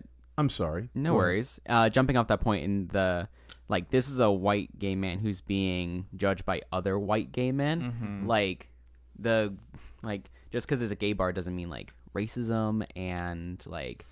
internalized homophobia and misogyny, like absolutely. Like there's so many like lesbians and bisexual women and trans women who aren't like not just feeling welcome, but sometimes there are a lot of experiences where they're physically just not welcomed. Like there's some gay bars don't have women's rooms, like women's Right. bathrooms. Oh, that's interesting. Yeah. Or like they'll automatically assume that like anyone who is presenting woman is a straight woman and they're not welcome in this space. Like the like dominant white male takeover of spaces, even though it's gay and queer, you still have all that, you know, like misogyny and even internalized homophobia, racism, you know, you know, anyone who's disabled. So you still have all that. Yeah. In a gay club. So you still have that level of visceral. So you still have, like, again, this is a able-bodied white gay man who's being judged by other able-bodied white gay men with presenting, I think there's only like 2 female presenting people in this space. Yeah. So like all those things that Logan was talking about, like the visceral and the judgment can come from many, you know, everyone, like you were saying, Seth, like humans. Right. Yeah. Yeah. There's, I mean, there is a hierarchy in every group, no matter, and unfortunately, no matter how hard the history of that group has been, you would think that, I mean, with black people, with queer people, whatever, you would think that after hundreds of years of being, you know, put down and having your rights taken away, women even, that you'd be more and more accepting. But still, in everyday life, people have preferences and people have, you know, a lot of racism is always talked about, of course, in America, because it's America of white people and black people. But there is racism and nationalism between Puerto Rican people and Asian people, and you know, a good example is like Haiti and Dominican Republic. Yeah, that's crazy. I mean, it's just, and some of it has history in, you know, who took whose land, and some has history of. I have a friend of mine who talks about how much Puerto Ricans dislike Cubans because Cubans are often taken in with open arms because they're coming from this, you know, this awful nation. But Mexicans are so hated because they're coming over from a country that's considered, you know, they've got a democracy, etc.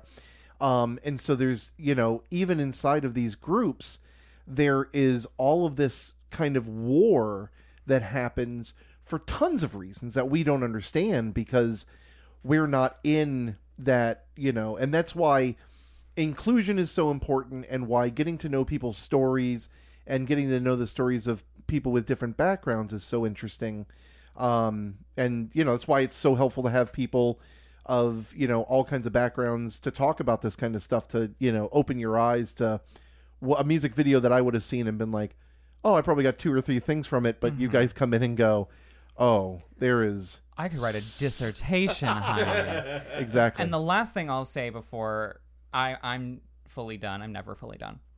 But the last thing I'll say on this is also that the moment that it goes from being a little bit shady or a little bit bitchy and becomes like for real, especially if it's homophobic, and if you're in the right place, hopefully people are calling out transphobia, oh, you become public enemy number 1.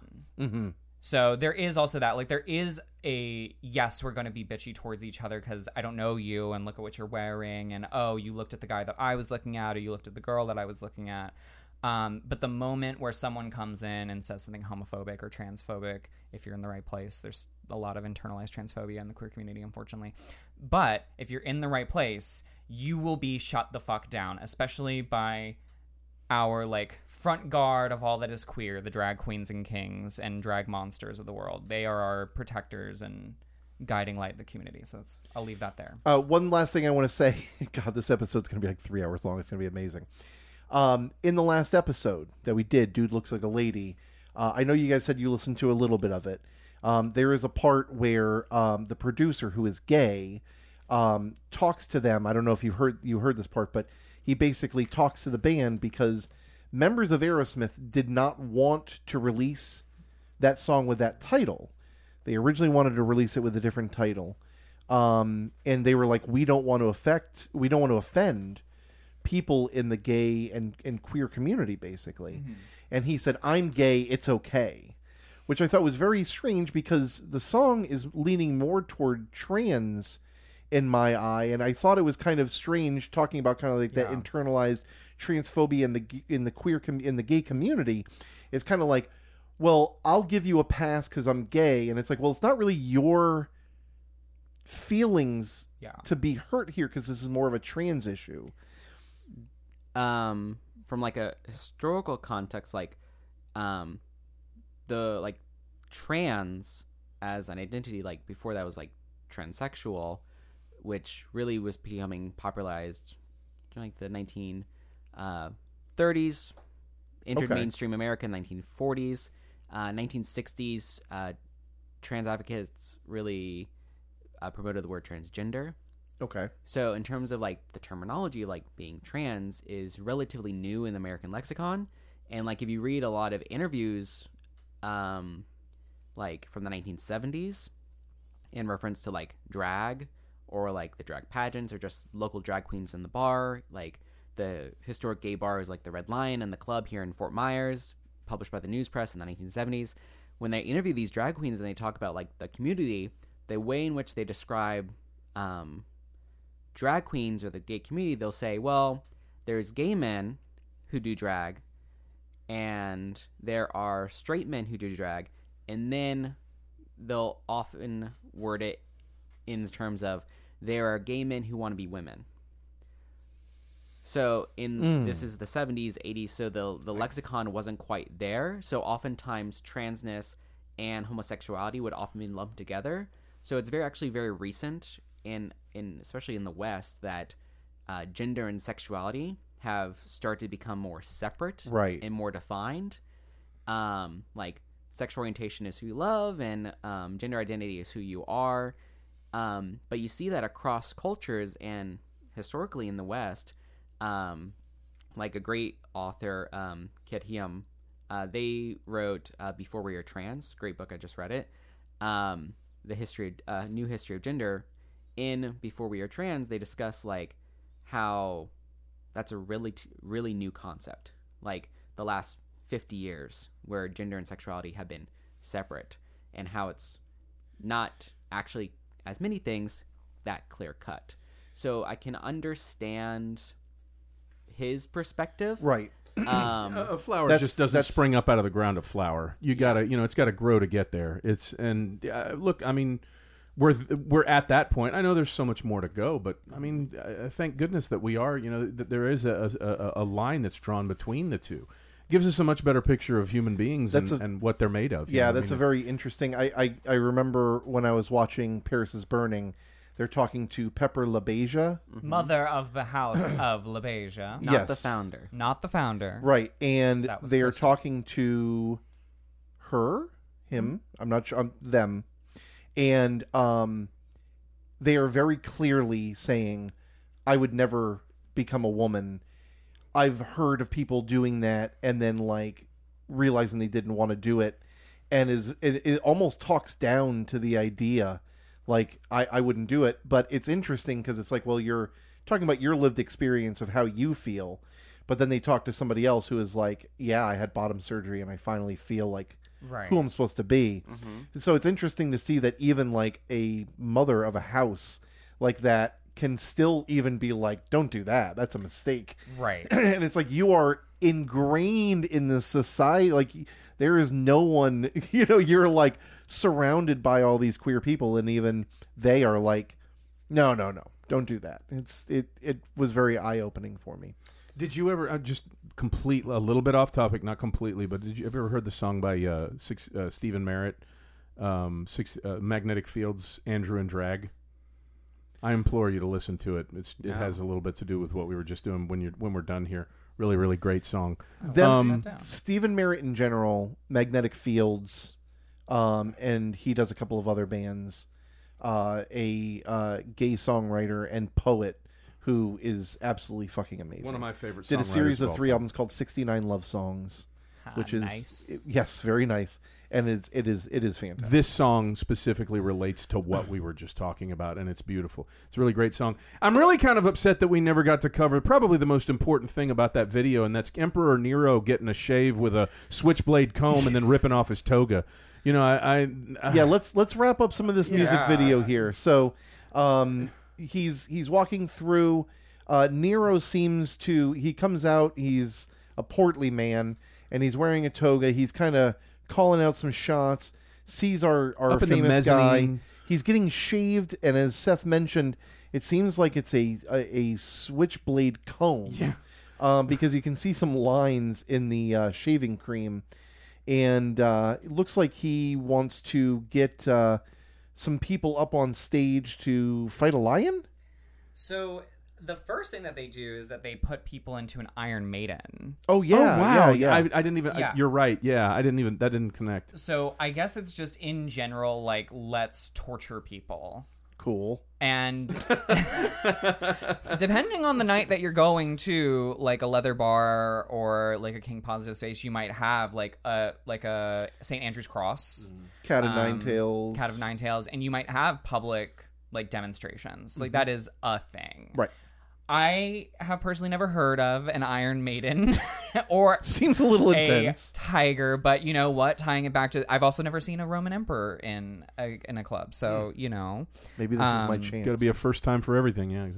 there's our drag queen there finally. Yes. Okay, there we go. So you see him yelling. I've never so badly wanted subtitles in my life. But they eventually take our suited man. They drag him. He has been spotted because he's not leather clad like everyone else. We have a lot of Freddie Mercury body doubles in the crowd. He gets thrown up on stage, and there is a tiger that he has to, that I guess is supposed to be like a Colosseum-esque. Yeah. This guy fighting with a tiger. Been thrown to the lions, so to speak. Yeah, and he, everybody is expecting this lion, I guess, to fight him and to eat him. They strip him of his jacket. People are hooting and hollering. They're pumping their fists like it's a fucking Kiss concert. And they bring out this tiger, and this dude tames this wild tiger. It's such a weird moment. It is very weird. He gets on all fours as if to see the kitten from his own view, and they kind of bandy about and play with each other. These men are just absolutely rabid. They're grabbing each other's faces and stuff. They are so pumped about him. Nero's pissed. Many a mustache in the crowd.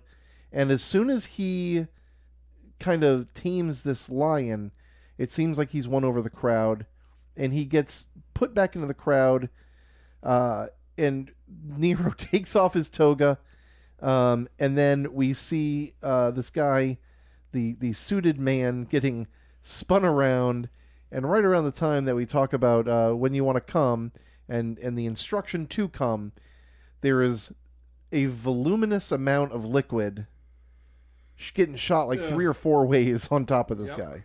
From multiple sources. Yes. Absolutely. It's not just one laser beam. And I don't think this is all cum either. I think there might be some semen involved. I read it as like just piss. Yeah, I read it as piss. Okay. 100%. Okay. Not even as, like, I know the lyric says when you want to come, but the visual attached to it, like, again, being rotating, and it is liquid in a dark club. Everything is a black surface, which says to me, like, maybe that's a tarp. Okay. Which is, again, that is It's a Gallagher show. Yeah, very that, except with piss. So, that's how I read it as well, is that this is like, okay, this is fully... Gallagher did mess around with piss play in his performances later.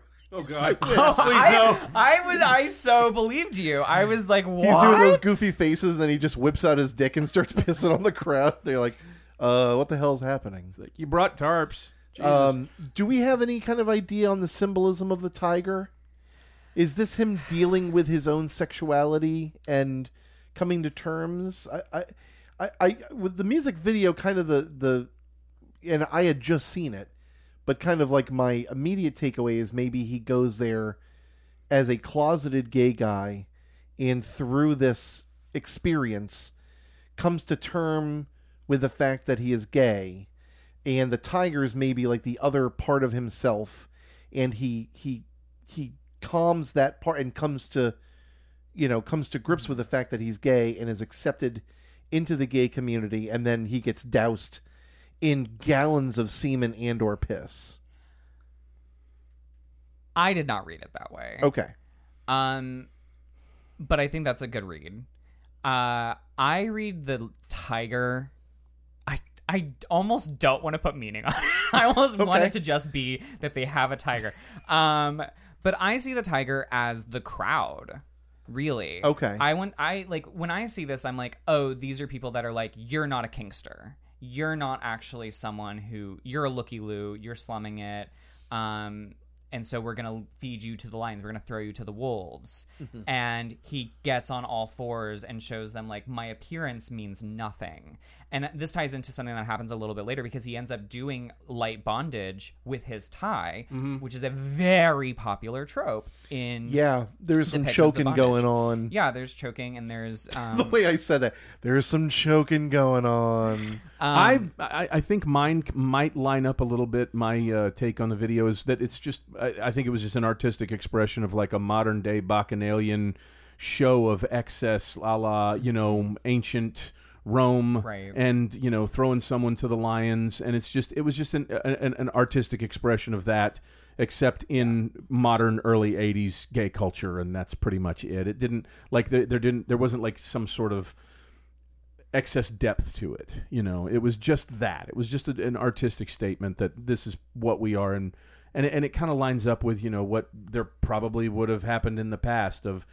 Things are just so excess and like I said, Bacchanalian. If for those of you that don't look up the word, it just kind of means just extravagant excess. It means to be dedicated to the god Bacchus, to drink wine with the Maenads party. And party. Yes. Oh, thank you. You know far more about it than I do. That's great. Thank you. Might be an anthropology study.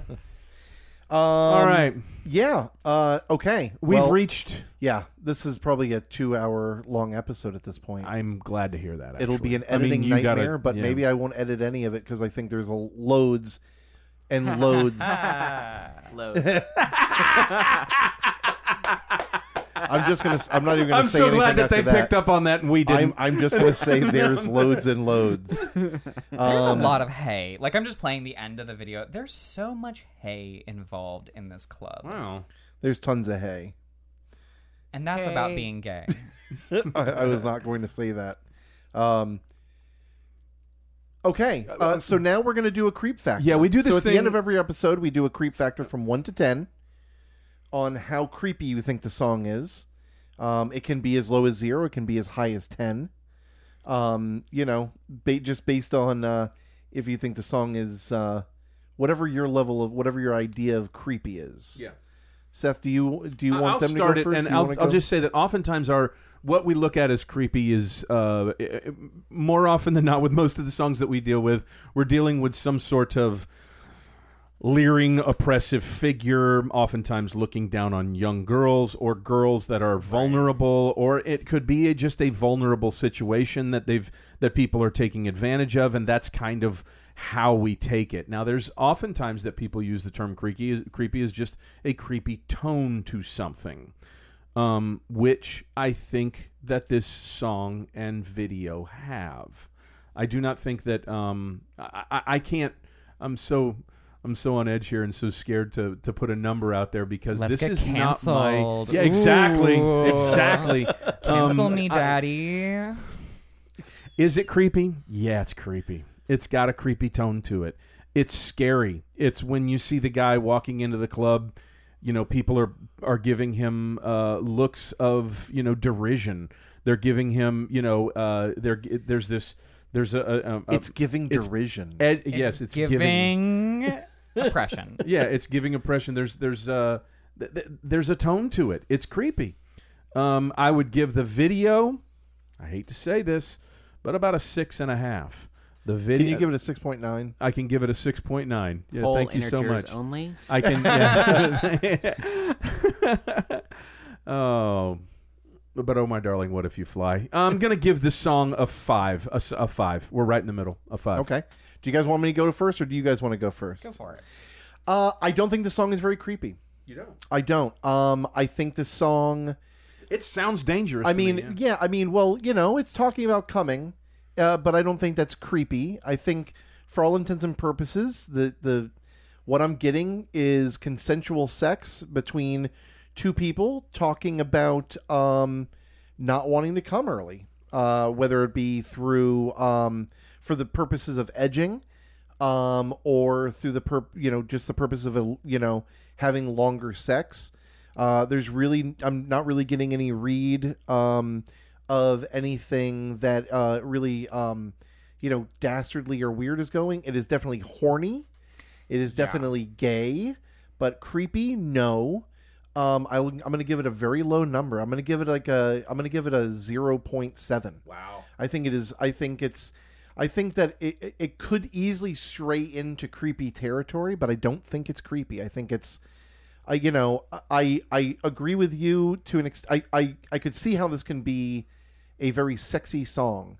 I could see listening to the song in a gay club being gay and seeing a guy looking at me with these boom, boom, like that beat going, and them, a couple people just talking about, when they're going to come and being into it. I don't really get creepy from it. I get, the music video is maybe a little bit more creepy, but I think it's mostly because it's a bunch of kinks that I'm not into. It's also a bunch spitting of in someone's face. Men attack, basically attacking him when they put him on But the stage. song, I think, has a very low creep factor for me. Adam, Logan, either of you? So what's your number? 0.7. 0.7. Whole integers only. This isn't trivia. Yeah. Here, we do the Olympic system. So I think the song and the video have different scores. To me, hearing the song, it's very liberating because it's very... I like songs that make straight people uncomfortable. Okay. Well, I mean... Yeah. Seth's your target audience. I wouldn't say... I'm not... go ahead, Adam. So the song for me is a 0. Okay. In terms of creep factor. Flat 0. In terms of like the lyrics and everything like that. Because I think, like as Seth pointed out, like creep comes from like, I think, power imbalances. Yeah. Where this song is okay. actually very anti that. It's, it's communicating, it's consensual, Yeah. it's, communicating with your partner, it's practicing safe sex, not inside me, that line. So for me, it's a 0. The music video, I'd say, is 0.5. Okay. Or maybe, 0.5, only because of the power imbalance of, like, the Emperor at the start. And you can almost see, like in a Spartacus moment where the Emperor is wearing no clothes. Oh, which maybe that's what they're going for as well. That's great. That's great symbolism. So, because he I literally did not takes pick his up on toga that at off. all. Yeah. So that power imbalance is broken, and then everyone goes from just leering around the bar to actually, like, hanging out, doing their massive piss play orgy at the end, like at the end of most Disney movies. So for me, it is a 0.5 only because it has that existing power imbalance where it goes for, like, he's the outsider. He goes through the whole hero's journey, really, you could say, through this music video. Yeah. The hero with 1,000 cum shots. Yeah. I like the part where Ariel gets her voice back. So the music video 0.5 for me, but the song in itself is a 0. And what about you? So I very much agree. The song is a 0. There's not that power imbalance. And I went back to the lyrics because I was like, there is something that could be creepy about relax. Just do it. Like there is that, but then it's when you want to go to it. Okay. So it really it does. Like I wanted to double check, and I wanted to be like, relax could be like, that could be a word that would piss me off. Yeah. You know what I mean? If someone just said, well, just relax, because that's not cool. It does, for the listeners at home. That does piss Logan off if you just say, relax, calm down. Oh, yeah. Yeah, my wife loves that. I fucking hate it. But no, this definitely is very consensual. It's very, like, instructional. It's telling you what the person likes, what's going on. I'm here for that. The video, at first I was going to say it's also a 0 for me because, again, like, I joked about it a little bit before, but I've literally written papers on, like, underground communities and, like, kink culture when I was studying cultural anthropology. So, like, it's nothing too far out of the norm for me. But then bringing up the Nero thing, like, that really does up, like, his existence in the video, the putting people in the Iron Maiden that do not look like they're safe, sane, and consensual, throwing someone to an actual lion, hello, animal abuse. I don't know, that brings it to anywhere between... if he didn't have a power imbalance involved, like if his presence was there, but he's not literally putting people in torture devices that look like they don't want to be in the torture devices, it would be a 0. But I'm going to put it at a 3. Okay. I didn't give a music video rating, so I feel left out. I would give the music video a 1.2. I think that it's, I might have normally gone higher, but getting your all's input on, that kind of club scene that I obviously don't have any knowledge of really, it was very interesting and very enlightening hearing, that the different viewpoint of someone who has written papers on it, has, experienced it, knows a lot about it. So thank you for that. Tune in next week when you see Mark with his new forward-thinking co-hosts, and not the one that just gave a 5 to a gay-positive song. No, but I think that it's totally fine to this is just me. I'm sorry. No, I don't want to make apologies for who I am, and maybe I'm seeing it wrong. This song, since I was a kid, and to this day, sounds edgy and creepy to me. I mean, the sound overall. I know we just went over lyrics, and I know went over all of that, but it doesn't sound like what. And I do have to admit that oftentimes when I hear songs like that, part of that draws me in, and makes me like the song. The danger aspect to it. That, people love jumping out of airplanes, freaking drinking the things that they shouldn't. There is an aspect to it. It just sounds. The song sounds creepy. Talking about coming that much is just kind of a little bit of a. It gives a little bit of a creepy vibe. It's a little obsessive. It is. It is talking. The word "come" probably is featured in the song.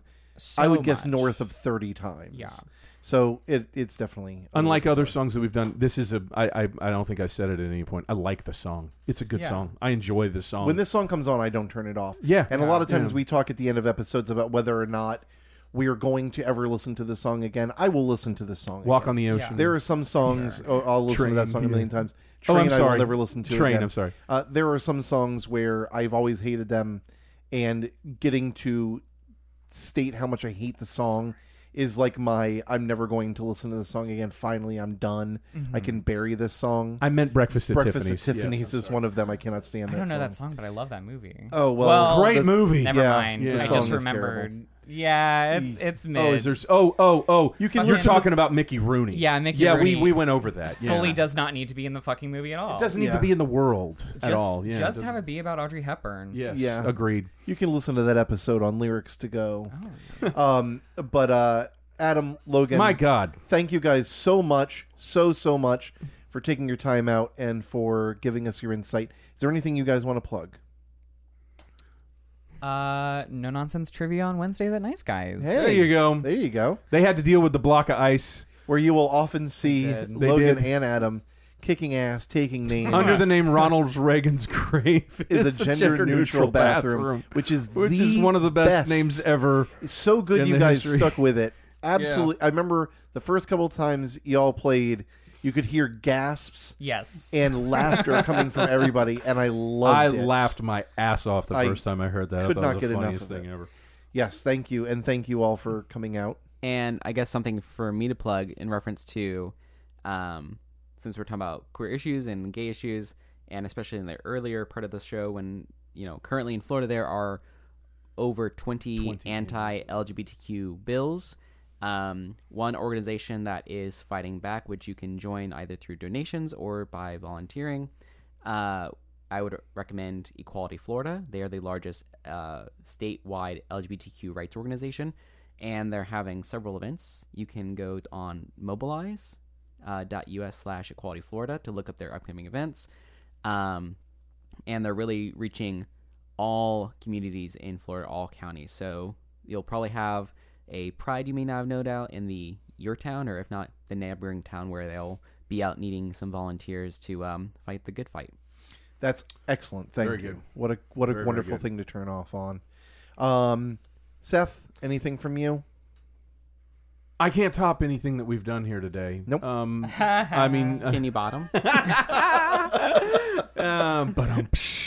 thank you so much, guys. I appreciate it. You guys did Thanks for you having did us. everything that we hoped that you would do, and then more. some. Yeah. Yeah, and I'm so glad this is going to definitely rank. I mean, I laughed more in this episode. I learned more in this episode than maybe just about any. We lived, we laughed, we loved. We did. We need to get that Live, Laugh, Lend sign up in your bedroom. I talked about that. We certainly do. But, yeah, thanks so much for being here, guys. I really, really appreciate it. Thanks for your insight. Thanks for your knowledge and your opinions. We appreciate those. Real ones. And Mark, and thank you, dear listener. And thank you for listening. And thank you, dear Mark. What are we going to do next week? Next week, we are going to do a song that's going to hurt you a little bit to do. We're going back into the Rolling Stones catalog to do Under My Thumb. Fuck.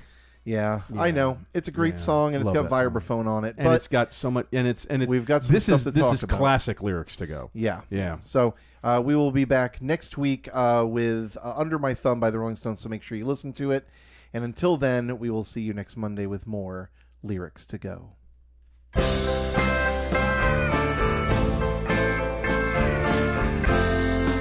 between my mouth and your ears,